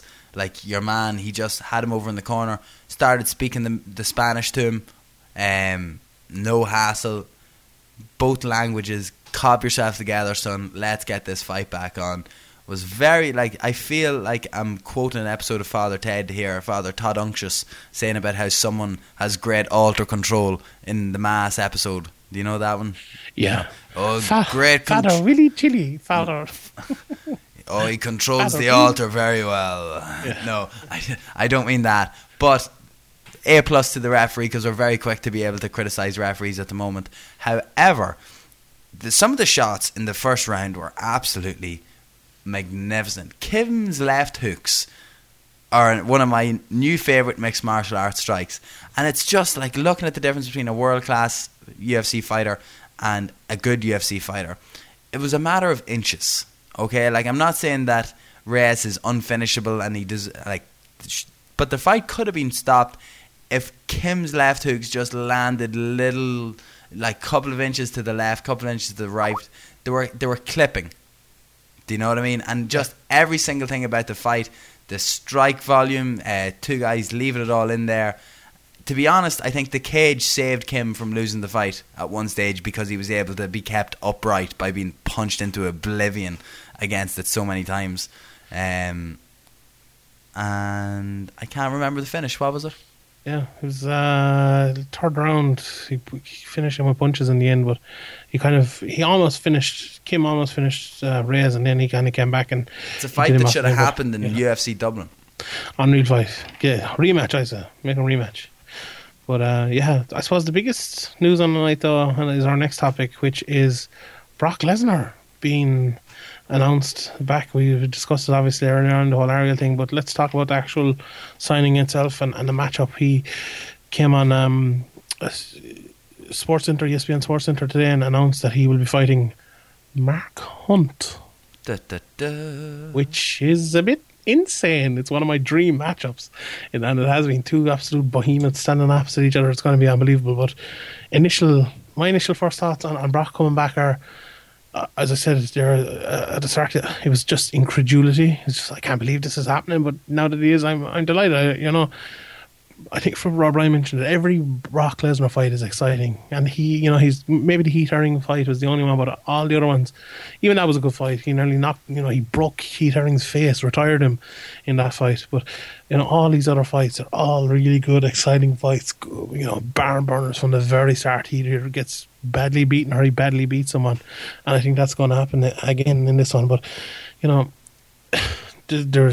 he said on SportsCenter that it was 3 months ago that they were talking about deciding it. So I think it's 4 months you need for USADA. A lot of people were talking about that as well. I saw some people saying 6 months actually, and some people saying 4 months. I read 4 months before. Yeah, so I think it's 4 months. So we'll try to get that cleared up. But I think that was it. So he should be okay for USADA, because they've been talking about it for a long time, and you don't need to say it in public. You only need to say it in quiet to USADA. So that's how he can do it. Paul Heyman interviewed Brock Lesnar. Did you see that? It's on the Severe. Have to watch that. Yeah, but apparently he's been in training camp for it. It's huge. It's a huge spectacle. Brock, if he loses, we'll probably never see him again. If he wins, we probably will see him again. But I'm delighted to have him back. There was something special. We spoke about it. There was something special missing from UFC 200. It was missing, and now we have it. It's there. It's going to be a great card. Can't wait for it. But what the do you think UFC have played? See, you made a point earlier on while talking about Ariel that the UFC do a lot of things very well. Yeah, this is one of them. Brilliant. Yeah. This is, first of all, from the matchup, which isn't a joke, which isn't a piss take, which isn't a Tito Ortiz versus Royce Gracie, which is what he's heavily campaigning for at the moment. This is a very competitive fight, and I don't even want to say, I don't mean competitive. I mean that this is the UFC's reaction, perhaps, to Conor falling off UFC 200 as well. The early sort of if they have been talking to Brock, fair enough, but to push this through to get it done is the most important thing. Like the fact that this is happening is big in itself. Looking at who he's fighting in terms of Mark Hunt, you could say that the UFC are just like, look, if he loses, that's fine. We are going to smash our pay-per-view record, hopefully here at UFC 200, and Brock Lesnar is going to be the one to do it. And if he wins, all well and good. We can get him to fight again. I don't think that they're doing it. I just think that it's a good. I don't want to say good, a great addition to UFC 200. Where does it go? Is it officially the co-main event though? It's a co-main event, yeah. So you're going to have Jose Aldo against Frank Edgar. You're going to have Mark Hunt against Brock Lesnar, and you're going to have Daniel Cormier against John Jones in a row. Unreal. The card in itself, well. yeah, and the cards on the fights underneath it until that point as well. In terms of my opinion on the return, okay, Brock, the rumours were intensified that he was going to be coming back anyway a while ago, especially put out there by some weirdo journalist who I put stuff out there for no reason. Seems like there may have been no smoke without a fire on that one. Where I want to talk to you about it, Sean, a tiny little bit, is that the UFC are obviously going to be co-promoting with the WWE. Aside from the fact that this means that we're probably going to see Ronda Rousey on Raw again within the next 6 to 8 months, does this mean that the UFC have now changed their stance on co-promotion? And when am I going to book my flights for Conor McGregor versus Floyd Mayweather? That was actually one of my first thoughts as well.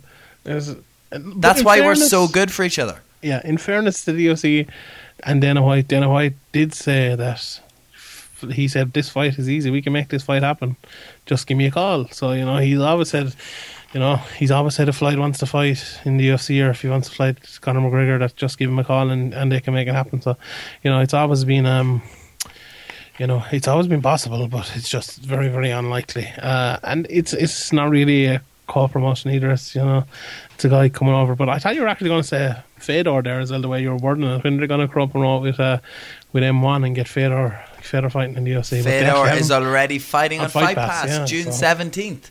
It's grand against Fabio Maldonado. Oh, unreal. Outstanding.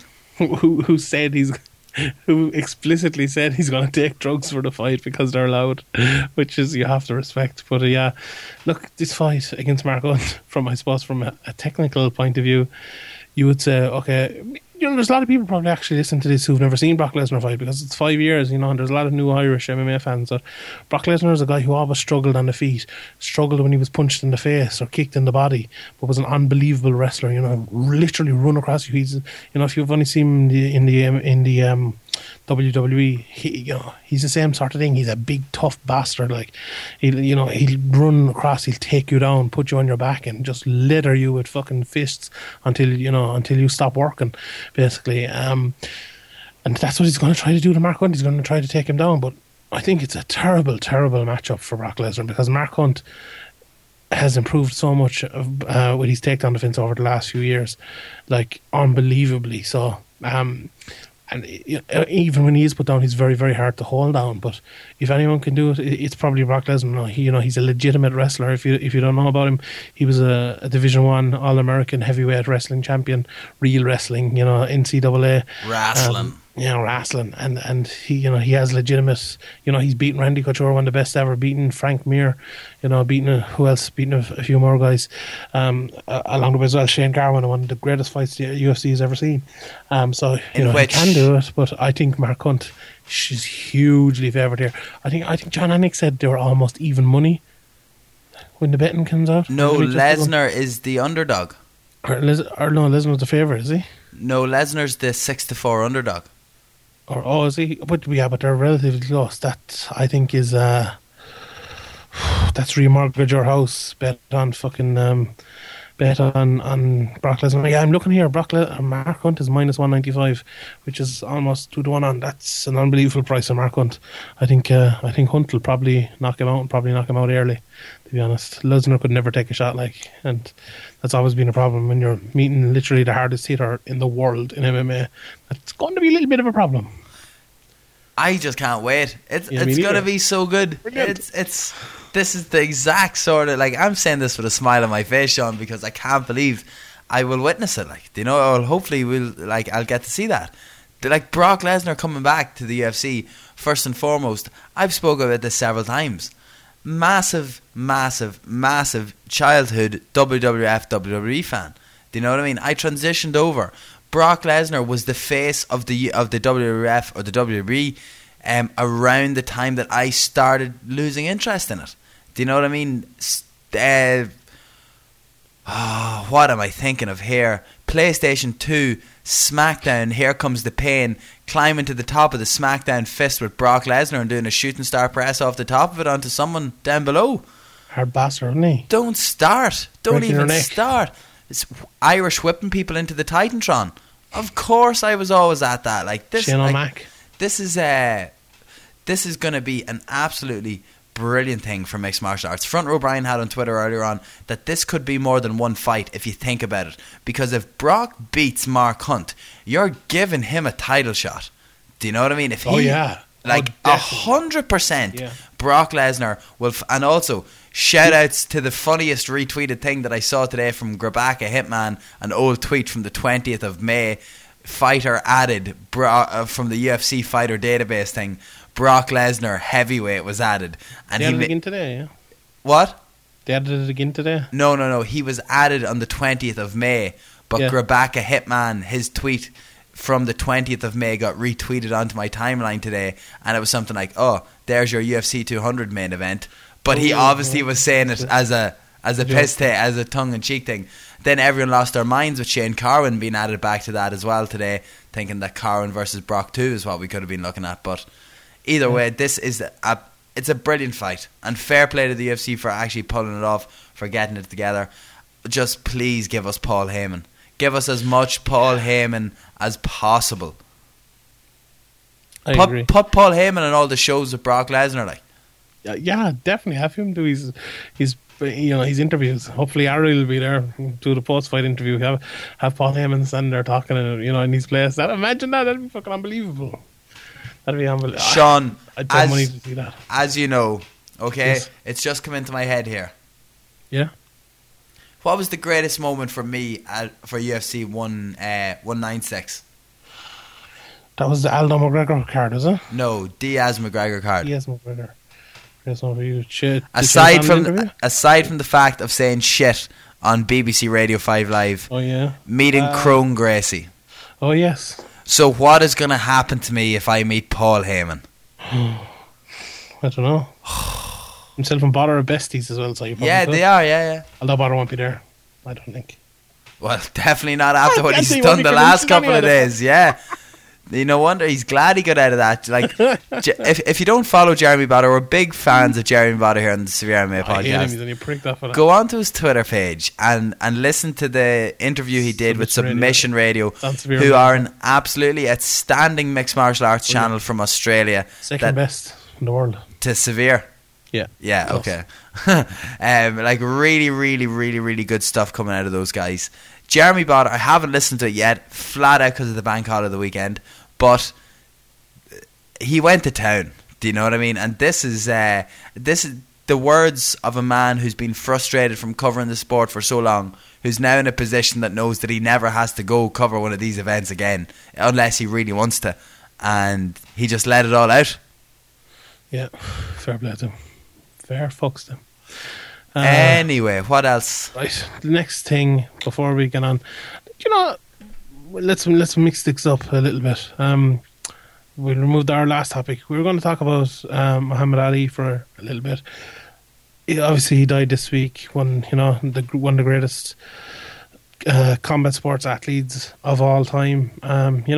It was a sad moment when he died, but I think it was probably a relief to him, and all his family as well, that he's been suffering for a long time. And I suppose, obviously we're very young. We never saw him in his prime or anything like that. But I'm sure you've done. I've gone back and watched like all these fights on YouTube and stuff, especially this week and things. And he was one of those guys that was. You'd be wrong with that one, Sean. Yeah, have you? You're one of those, but No, I haven't. Yeah, people talk about athletes, and I kind of hinted at it earlier with Luke Rockhold and stuff. These just supreme athletes. Like for a heavyweight, he was so fast. His movement was just unbelievable, and that was inside the ring. And what he did outside the ring was even more so. I don't particularly think he was the greatest boxer of all time, but he was probably the most famous sportsman of all time, and what he did for Would we be here today, sitting here doing this without Muhammad Ali? Maybe not. Would boxing have been brought forward the way it was, and have the platform for guys like Mike Tyson to come on, and Steve Collins and Ricky Hatton, and up to Floyd Mayweather and Gennady Golovkin like that? Would that have happened? And without boxing, there's probably no mixed martial arts, because Dana White came from boxing and stuff, and I know he didn't start it off, but it started as kind of an alternative. Not started, but developed as kind of an alternative to boxing and stuff. And they're very closely linked in the way they're run and the way events are promoted and stuff. So Muhammad Ali is an inspiration for a lot of people, a lot of MMA fighters and stuff. And it's a tragic week for the one they call the greatest to have passed on. I was going to segue into a question, but I know you want to wait until next week to talk about that. it seems a little bit fitting that a lot of the talk this week around the introduction of the Ali Act to mixed martial arts. Oh yeah. Yeah, we were actually asked about that. Yeah, it was Darren McGinn's question. Yeah, I'll touch on it a little bit. The Ali Act is basically they want to have better conditions for MMA fighters. The Ali Act is a thing in boxing they have where I'm not sure of the exact details in boxing, but I was reading up about it during the week about in MMA, and with everything now it's kind of half gone out of my head, but I'll try to remember it the best I can. They want to introduce a thing where all the fighters will be able to see the financial records from the events, so as they know what kind of what percentage of the actual the revenue and the profit and stuff they're getting. There's other things like that, like that'll safeguard them against getting used and stuff. They'll actually be more like independent contractors that so that they can move on if they're if they're not offered fights or whatever, maybe quicker and things like that. A lot of it, it's still in the works. It's not. I don't think it's very close to introduction yet. But if it does, it has to pass all these kind of senates and the American system and things. But I'm all for it. It's going to be a really good thing. I think Luke Thomas spoke to John McCain about it, who was was a famously against MMA back in the day, but now he's kind of turned into kind of an advocate for the safety of it and everything. And he likes MMA now and things, and he's kind of behind it. So hopefully to bring it in, and we speak about the fighters having a union and stuff. This is a good step towards that, and even if it's not a step towards it, it's a step towards better conditions for fighters, and they really deserve that. They put an awful lot of work and effort and bits of literally parts of themselves into this, and they deserve to at least have a little bit better conditions than what they have at the moment. Maybe it's the start of something as well, similar from a journalist point of view, Sean. I was thinking about that actually, and I think something's going to happen. Jeremy Botter was teasing it on Twitter as well. I think there is going to be something happening in the next while. Yeah, but for an actual union, I'm not sure if there's enough MMA writers out there to actually have a union doing it full time and all. But I'm sure we could band together and definitely do something. But maybe go in with the boxers even or whatever like that. But there's a lot of people hate each other as well in this game, and it's weird, to be honest. But maybe if something like that happened, it would change. But yeah, hopefully we need something like that. But our last topic, okay, before we get on to the questions, is another announcement that was on tonight. It's Conor McGregor versus Nate Diaz. And we'll just hit on this briefly because we'll be talking about it a lot as the event comes up. Obviously, we're an Irish side and stuff, so we'll be obviously covering McGregor a lot. But my initial thoughts, and I'll get yours now as well. I'm glad it's made, and we can stop talking about Flyweight or Mayweather, and we can stop talking about money. We can stop talking about all this bullshit and just let him fight again and let it.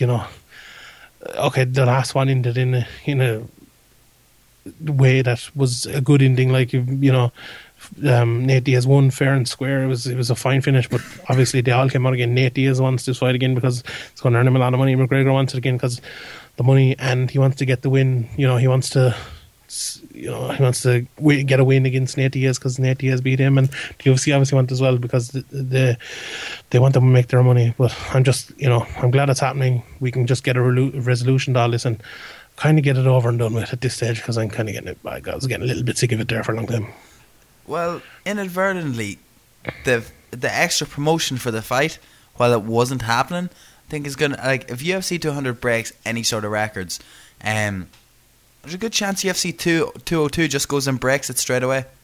And how much, like, for the way that I'm looking at it is, right, me, ultimate conspiracy theorist man. Yeah. The UFC would love nothing more than to take a record away from Conor for UFC 200. And Conor's going to go all out to try and get it back himself for 202. I think it's going to be a very watched pay-per-view, and it's going to be a Conor McGregor show. It's just... And then the only thing I'm thinking of is maybe he won't go into media overdrive because he wants to be training so much for this fight. And I just think his star and drawing power in itself is going to be something that we're really going to be captivated by, especially something so quick after UFC 200. I do think that Conor's... like you said, I'm glad just for the fight to be matched. Then again, we were treated to a very, very active Conor McGregor coming off the Holloway injury before this defeat, Sean, when you think about it. because Yeah, it was unbelievable. like he fought very, very rare. He fought 3 times in 2014. Am I right in that? No. 3 times in Well, he fought a lot 2015. anyway. He fought in Boston, he fought in July, and he fought in December.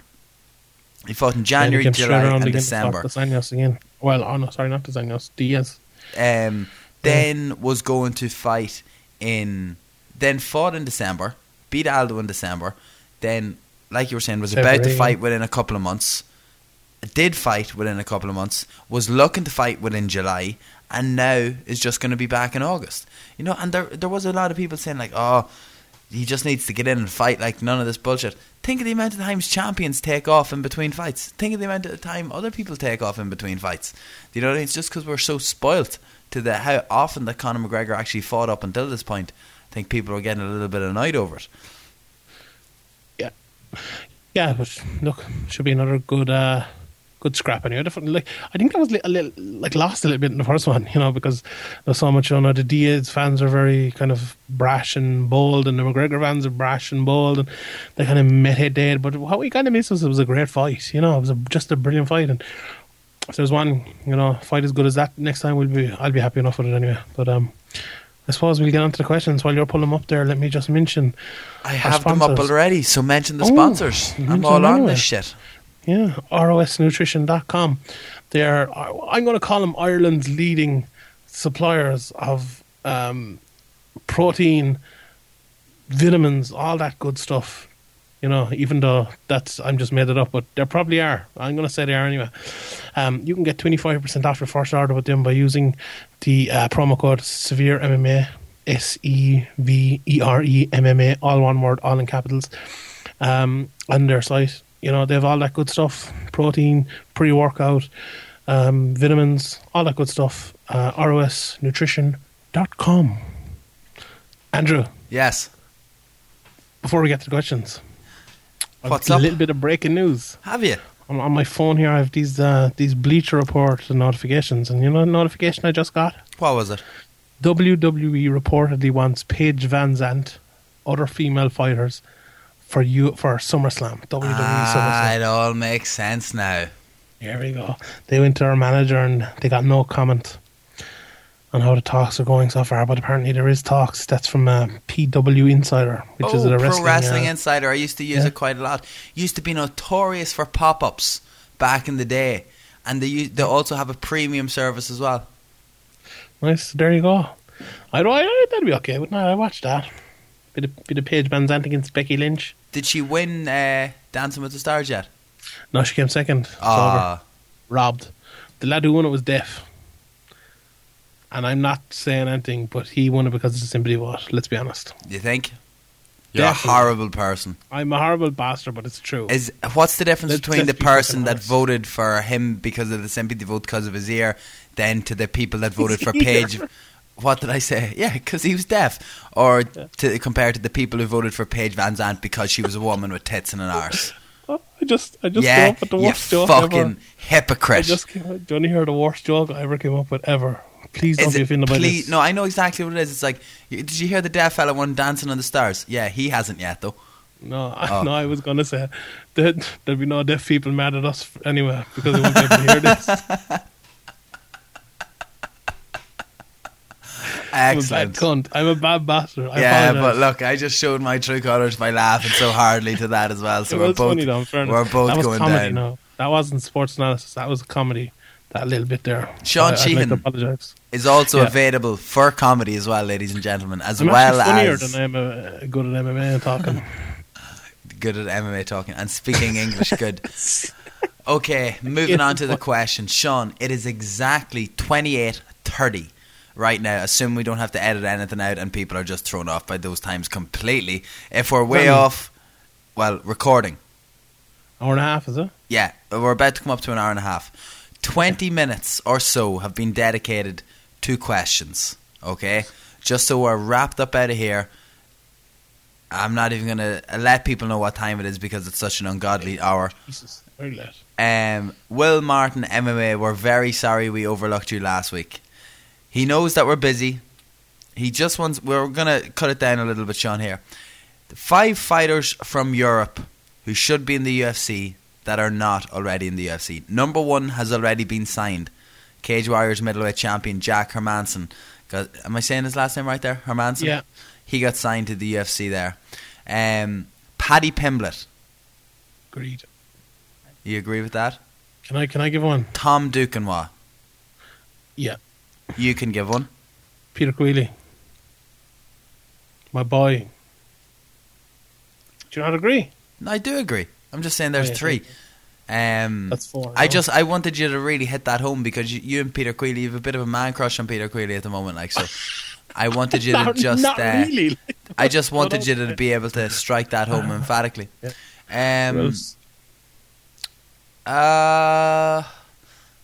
I'm sorry, but so much happened, and we did actually plan to be able to answer this question thoroughly.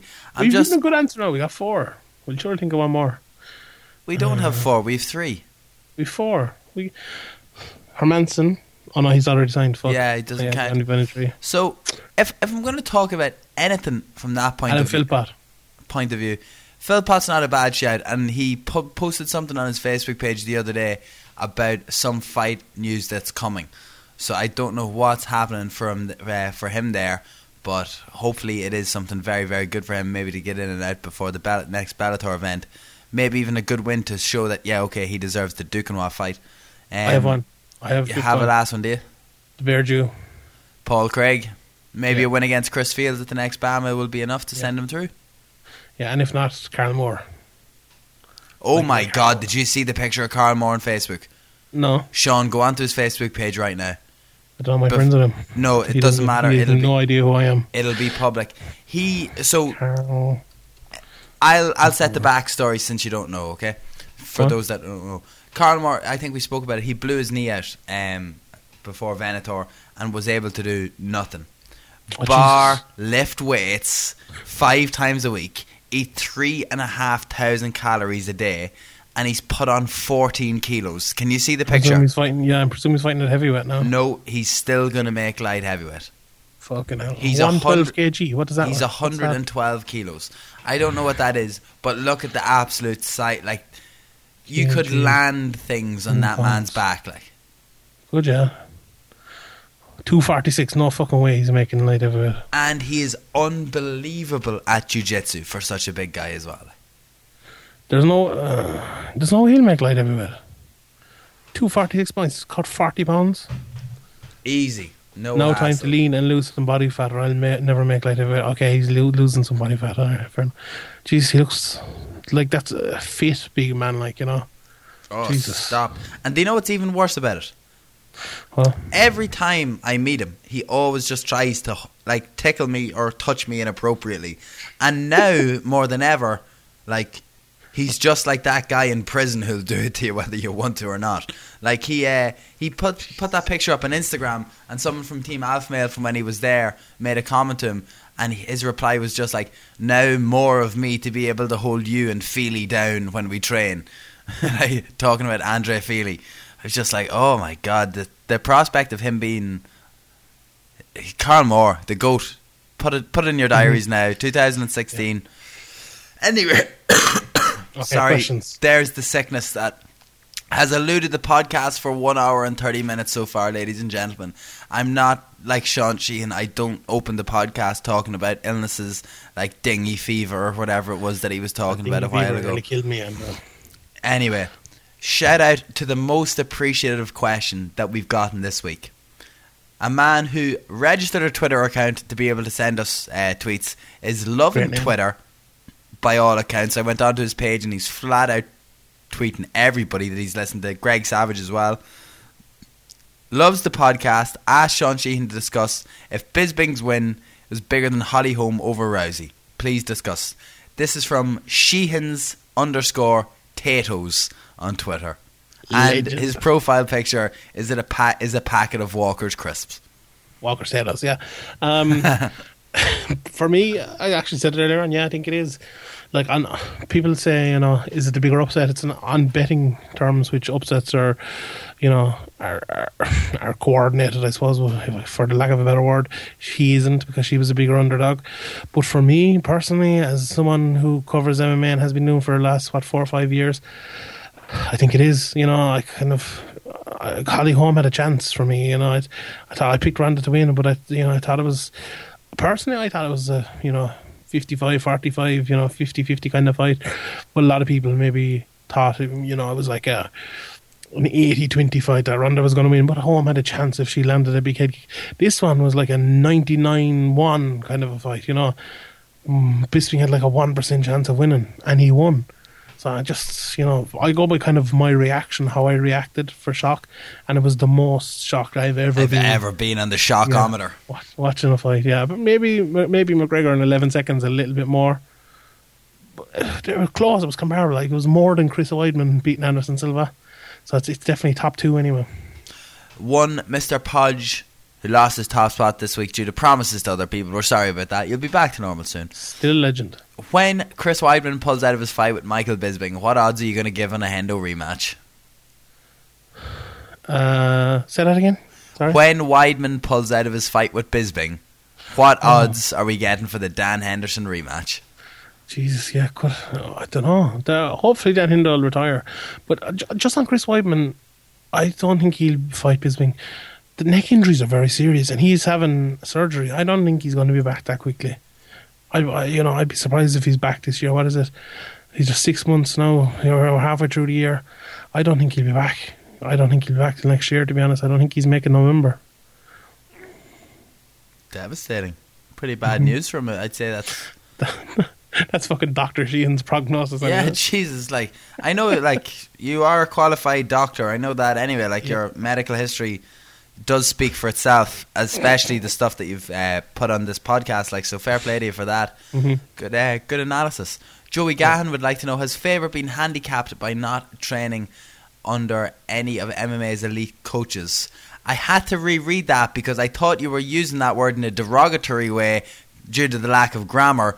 So he actually means, has he been impacted by not training with any of these coaches? Would he have won that belt under Jackson Wink?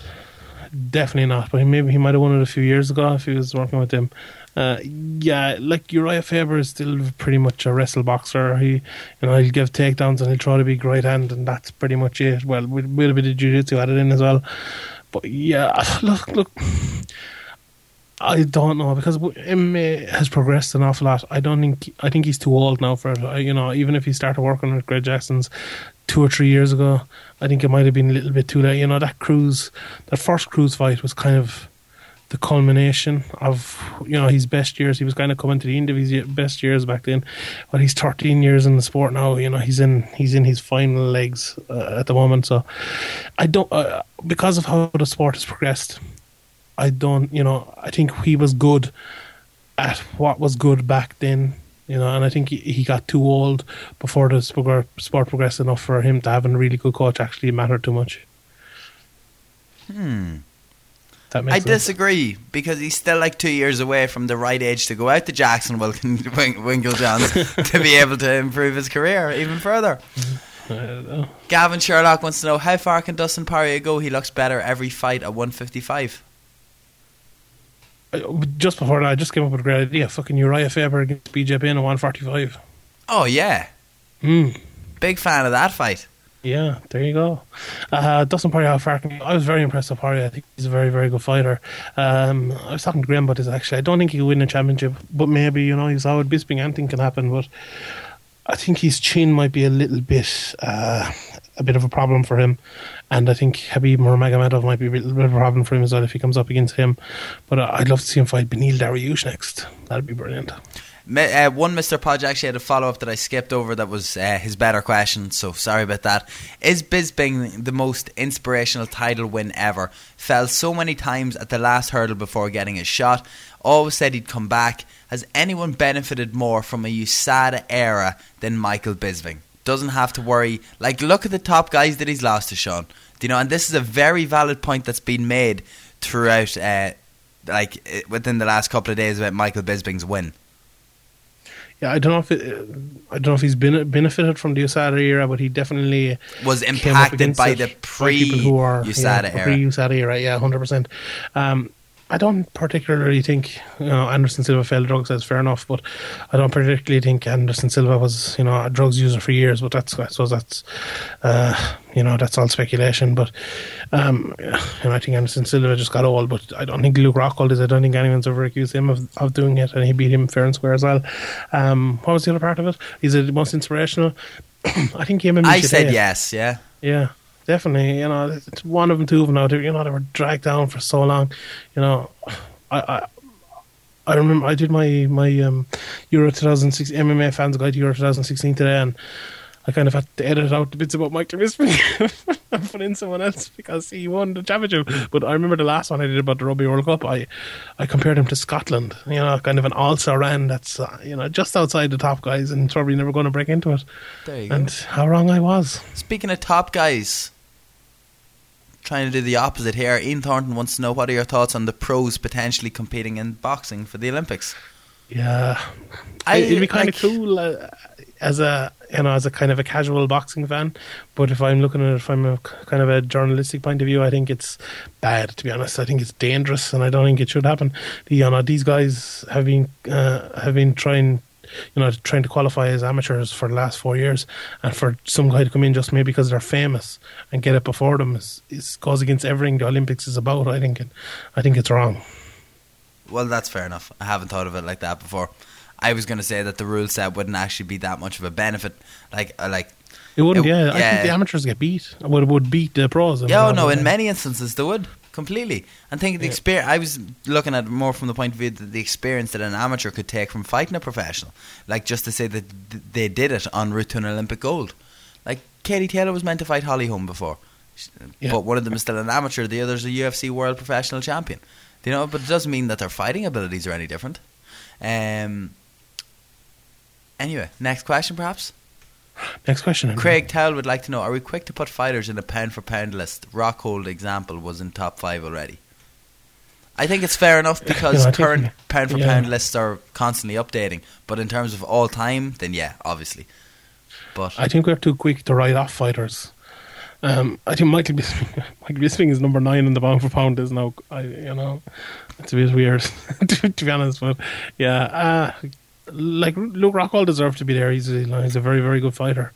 But the pound for pound, this is a bit weird. All right, Robert Palmentieri would like to know: with big wins by late replacements, Bisping, Diaz, will this make fighters less likely to accept late notice replacement fights? No, probably not, because maybe these their guys teammates aren't earning. These guys aren't earning enough money. They're usually, when they've gone through a full camp, cost them a lot of money, and they want to earn their paycheck. And someone, more often than not, the guy who has the full camp beats the guy coming in at short notice. I would say. I've no stats in front of me, but I'd say that's probably true. I don't think so. I think they'd rather take the fight in short notice and get their paycheck rather than going around doing doing another full camp and then getting their paycheck 6 months later. A full follow up here from Andy Cowan. He wants to know, just finally, at 155, would Poirier versus McGregor be a hashtag would watch? Yeah, it'd be a good fight. I don't think it'd be much different from the last fight, because the last question I just alluded to, I think Poirier's chin might be a problem against big hitters, and obviously McGregor is a big hitter, and I think he's just Poirier's a great fighter, but I think McGregor is just a little bit better of a fighter. Just in the interest of people that maybe are wondering if your question doesn't get read out this week, myself and Sean, whenever Sean favourites them, we'll look at it. We'll try centre a lot of the discussion around the topics that you ask. So the majority of the questions about Ariel Helwani, like why did they do it, or different things like that, hopefully we have covered it extensively at the opening segment of the show. Ronan One Duffy, though, Scruffy81, would like to know: do you think more commissions should follow California and have early weigh-ins? Yes, 100%. Definitely, it is the way forward completely. Was Clay Guida winning before he got knocked out, Sean? Stuart Barkley? Yeah, I think he was. Yeah, I'm doing the MMA decisions thing now, or ending my thing, and I was almost writing it in. I was going to say 29-28 Guida, and 20 seconds before it's over, he knocked him out. But yeah, as I said earlier, I think Ortega's a good fighter and he's improving a lot, but I'd be a little bit sceptical about his mental ability. Like, after the fight, he said he was he saw the crowd getting him, and there was people were asking him for tickets beforehand because he lives locally and stuff, and he said fighting against Clay Guida, he was a big star, and he was kind of a bit starstruck and stuff. What if you fucking fight someone, an actual big name? What's he going to be like? So I'd be a little bit worried about him from that point of view. But he definitely has good skills and stuff. He's a good fighter, but I don't think he's very, very good. Brian McLaughlin, BMC Dublin, wants to know, do you think Cruz is going to be the new GSP for defending his belt over and over again with dominant points victories? He's not the new GSP, he's the new Dominic Cruz. Dominic Cruz was doing that a few years ago himself. Yeah, probably. Who's he going to fight next? If he doesn't fight TJ, who's going to fight? Maybe Aston Sau. He'll probably beat him on a points decision. Who else is there? Garbrandt, I probably think he'd beat him on points. Caraway, he'd beat him on points probably. Yeah, unless he fights TJ again or fights someone easier, I think it's going to be that way. Yeah. Keane O'Connell is back this week with Brock on 200. Sean, what will sell more pay-per-views, 200 or 202? And what do you think Brock each will do in pay-per-view numbers? Now, here's one thing, right? The Ali Act would then enforce the UFC to reveal pay-per-view numbers, wouldn't it? No, they only have to give them out to the fighters, which they already actually do with some people. Like Conor McGregor now can go in and he has the right to go in and see how many pay-per-view. I think that might be only a few pay-per-view points. No, I don't think that is gospel. I'm not 100% sure. But fighters can go in at the moment. Conor McGregor said he did it. I pretty much think somewhere. Maybe it was even with you. But he said it somewhere anyway. But fighters can do that. So, yeah. And that I think with Brock now, I think UFC 200 will probably do more than UFC 202, but I think it'll be close. I think both of them will do more than UFC 100. Does Brock wear a full Reebok kit as well? Yeah. From Brian McLaughlin. No, actually, go on. I'm going to make this fucking prediction. I think they're going to let him wear his Jimmy John's thing. He still wears in the WWE. Do you think? There's my prediction. Yeah. Death clutch. How good was Botter's rant on Submission Radio? Eamon McLean. Brilliant.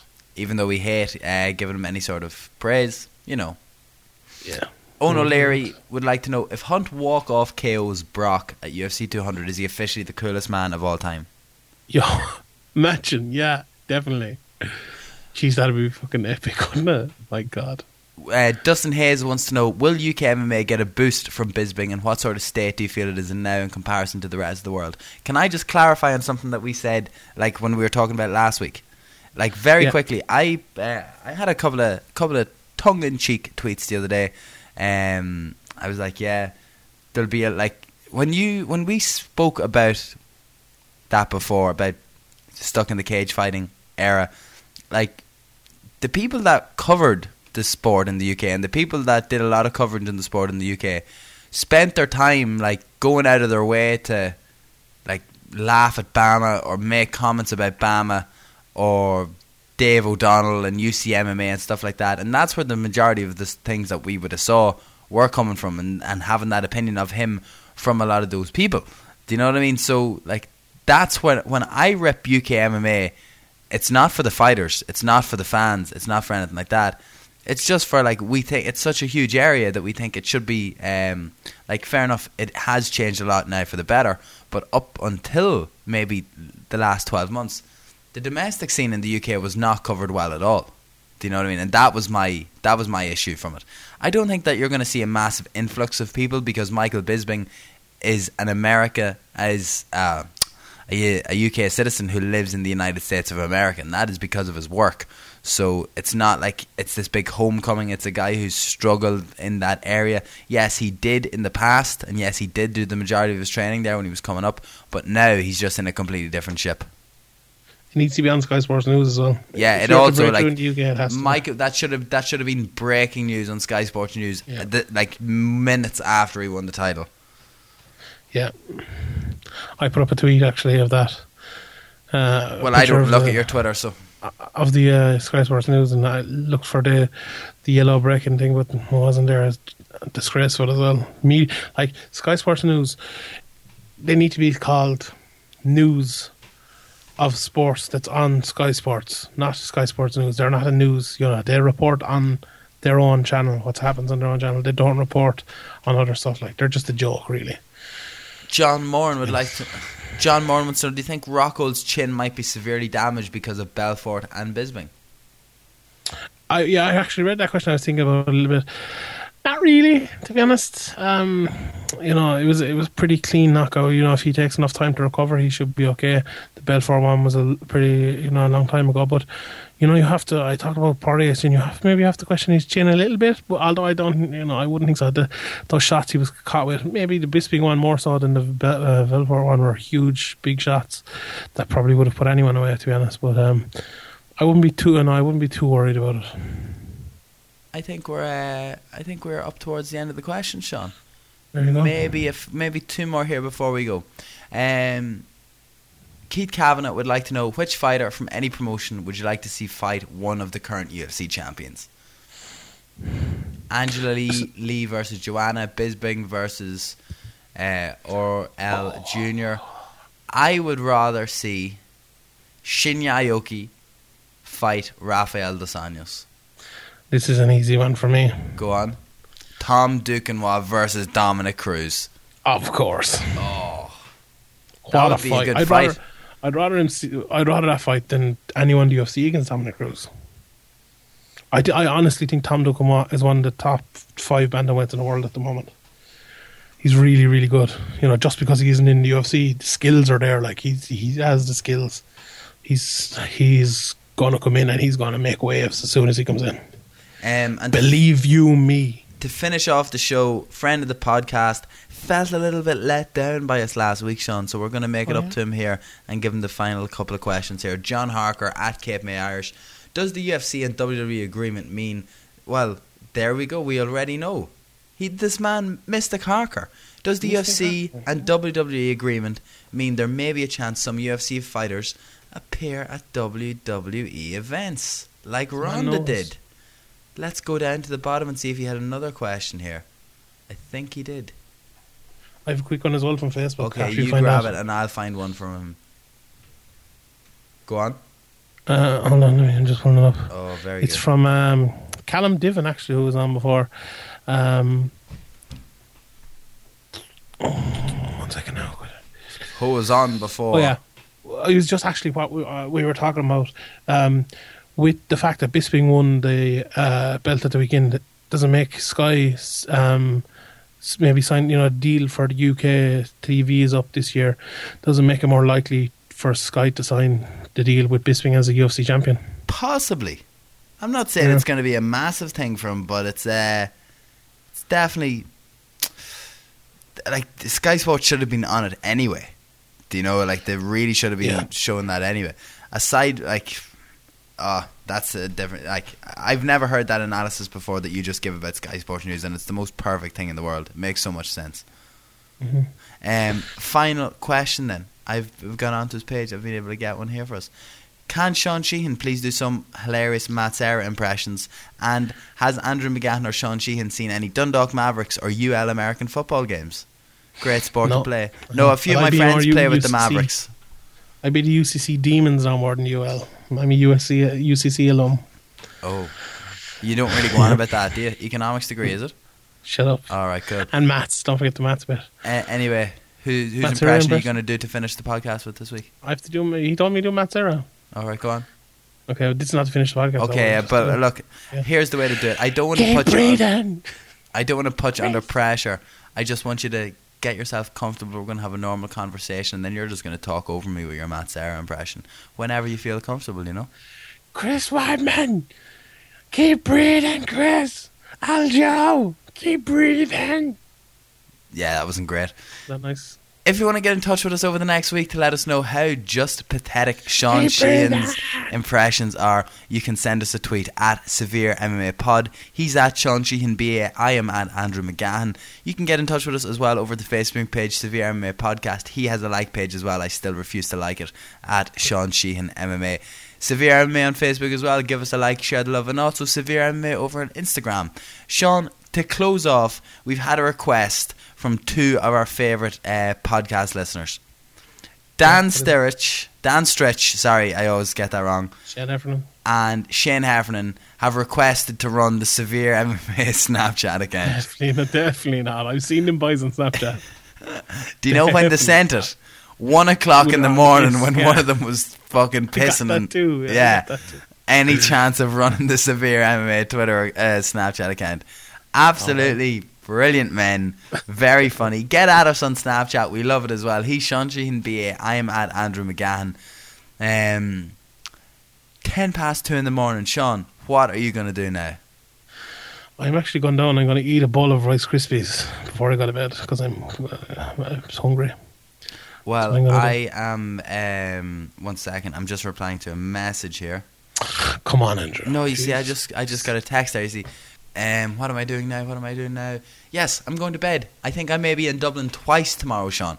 My mum is going for a checkup I'm all over the place this week. My mum's going for a checkup in the Mater Hospital. Mammy McGahan, as many people know, was not well a couple of years ago. She's onto her 6-month checkups now, recovering from breast cancer. She's well in the clear, but still has to go back every couple of months. So she's going up on the bus to the Mater in the morning. But if I get up early enough, I said I would drive her. That's because in her old age as well. No, I'm being let off the hook. It's optional. Because on Thursday we're going to the National Orthopaedic Hospital in Kappa with Mammy McGahan as well. I'm driving her up for that. Something to do. You better do both. Torn muscles. Well, look, we'll see. I don't know because I have to go up to Dublin. She doesn't really appreciate her. No, I do appreciate her massively, and the reason that she doesn't want me to go up in the morning is because I will be going up to Dublin later on in the day anyway for the radio. So she doesn't want me driving up to Dublin to drive back up to Dublin to drive back twice in a day. Fair enough. The Mathis' bus, Sean, it's great. It drops you right to the door of the Mater Hospital. An hour and 55 minutes in the bag. Thank you so much to everyone that has listened. This was a sensible enough podcast for myself and Sean to be able to talk about what's happened to Ariel Helwani in the last couple of days. We feel is pretty unfair, to say the least. We definitely hope there's going to be a resolution. Hopefully, Sean, by this time next week we'll either be talking about the developments that have happened, or maybe even Ariel being back in allowed to cover the UFC events. So, as usual, thank you very much for listening. Enjoy your week. Have a pleasant 7 days. Sean, take it away. Peace. We're out here.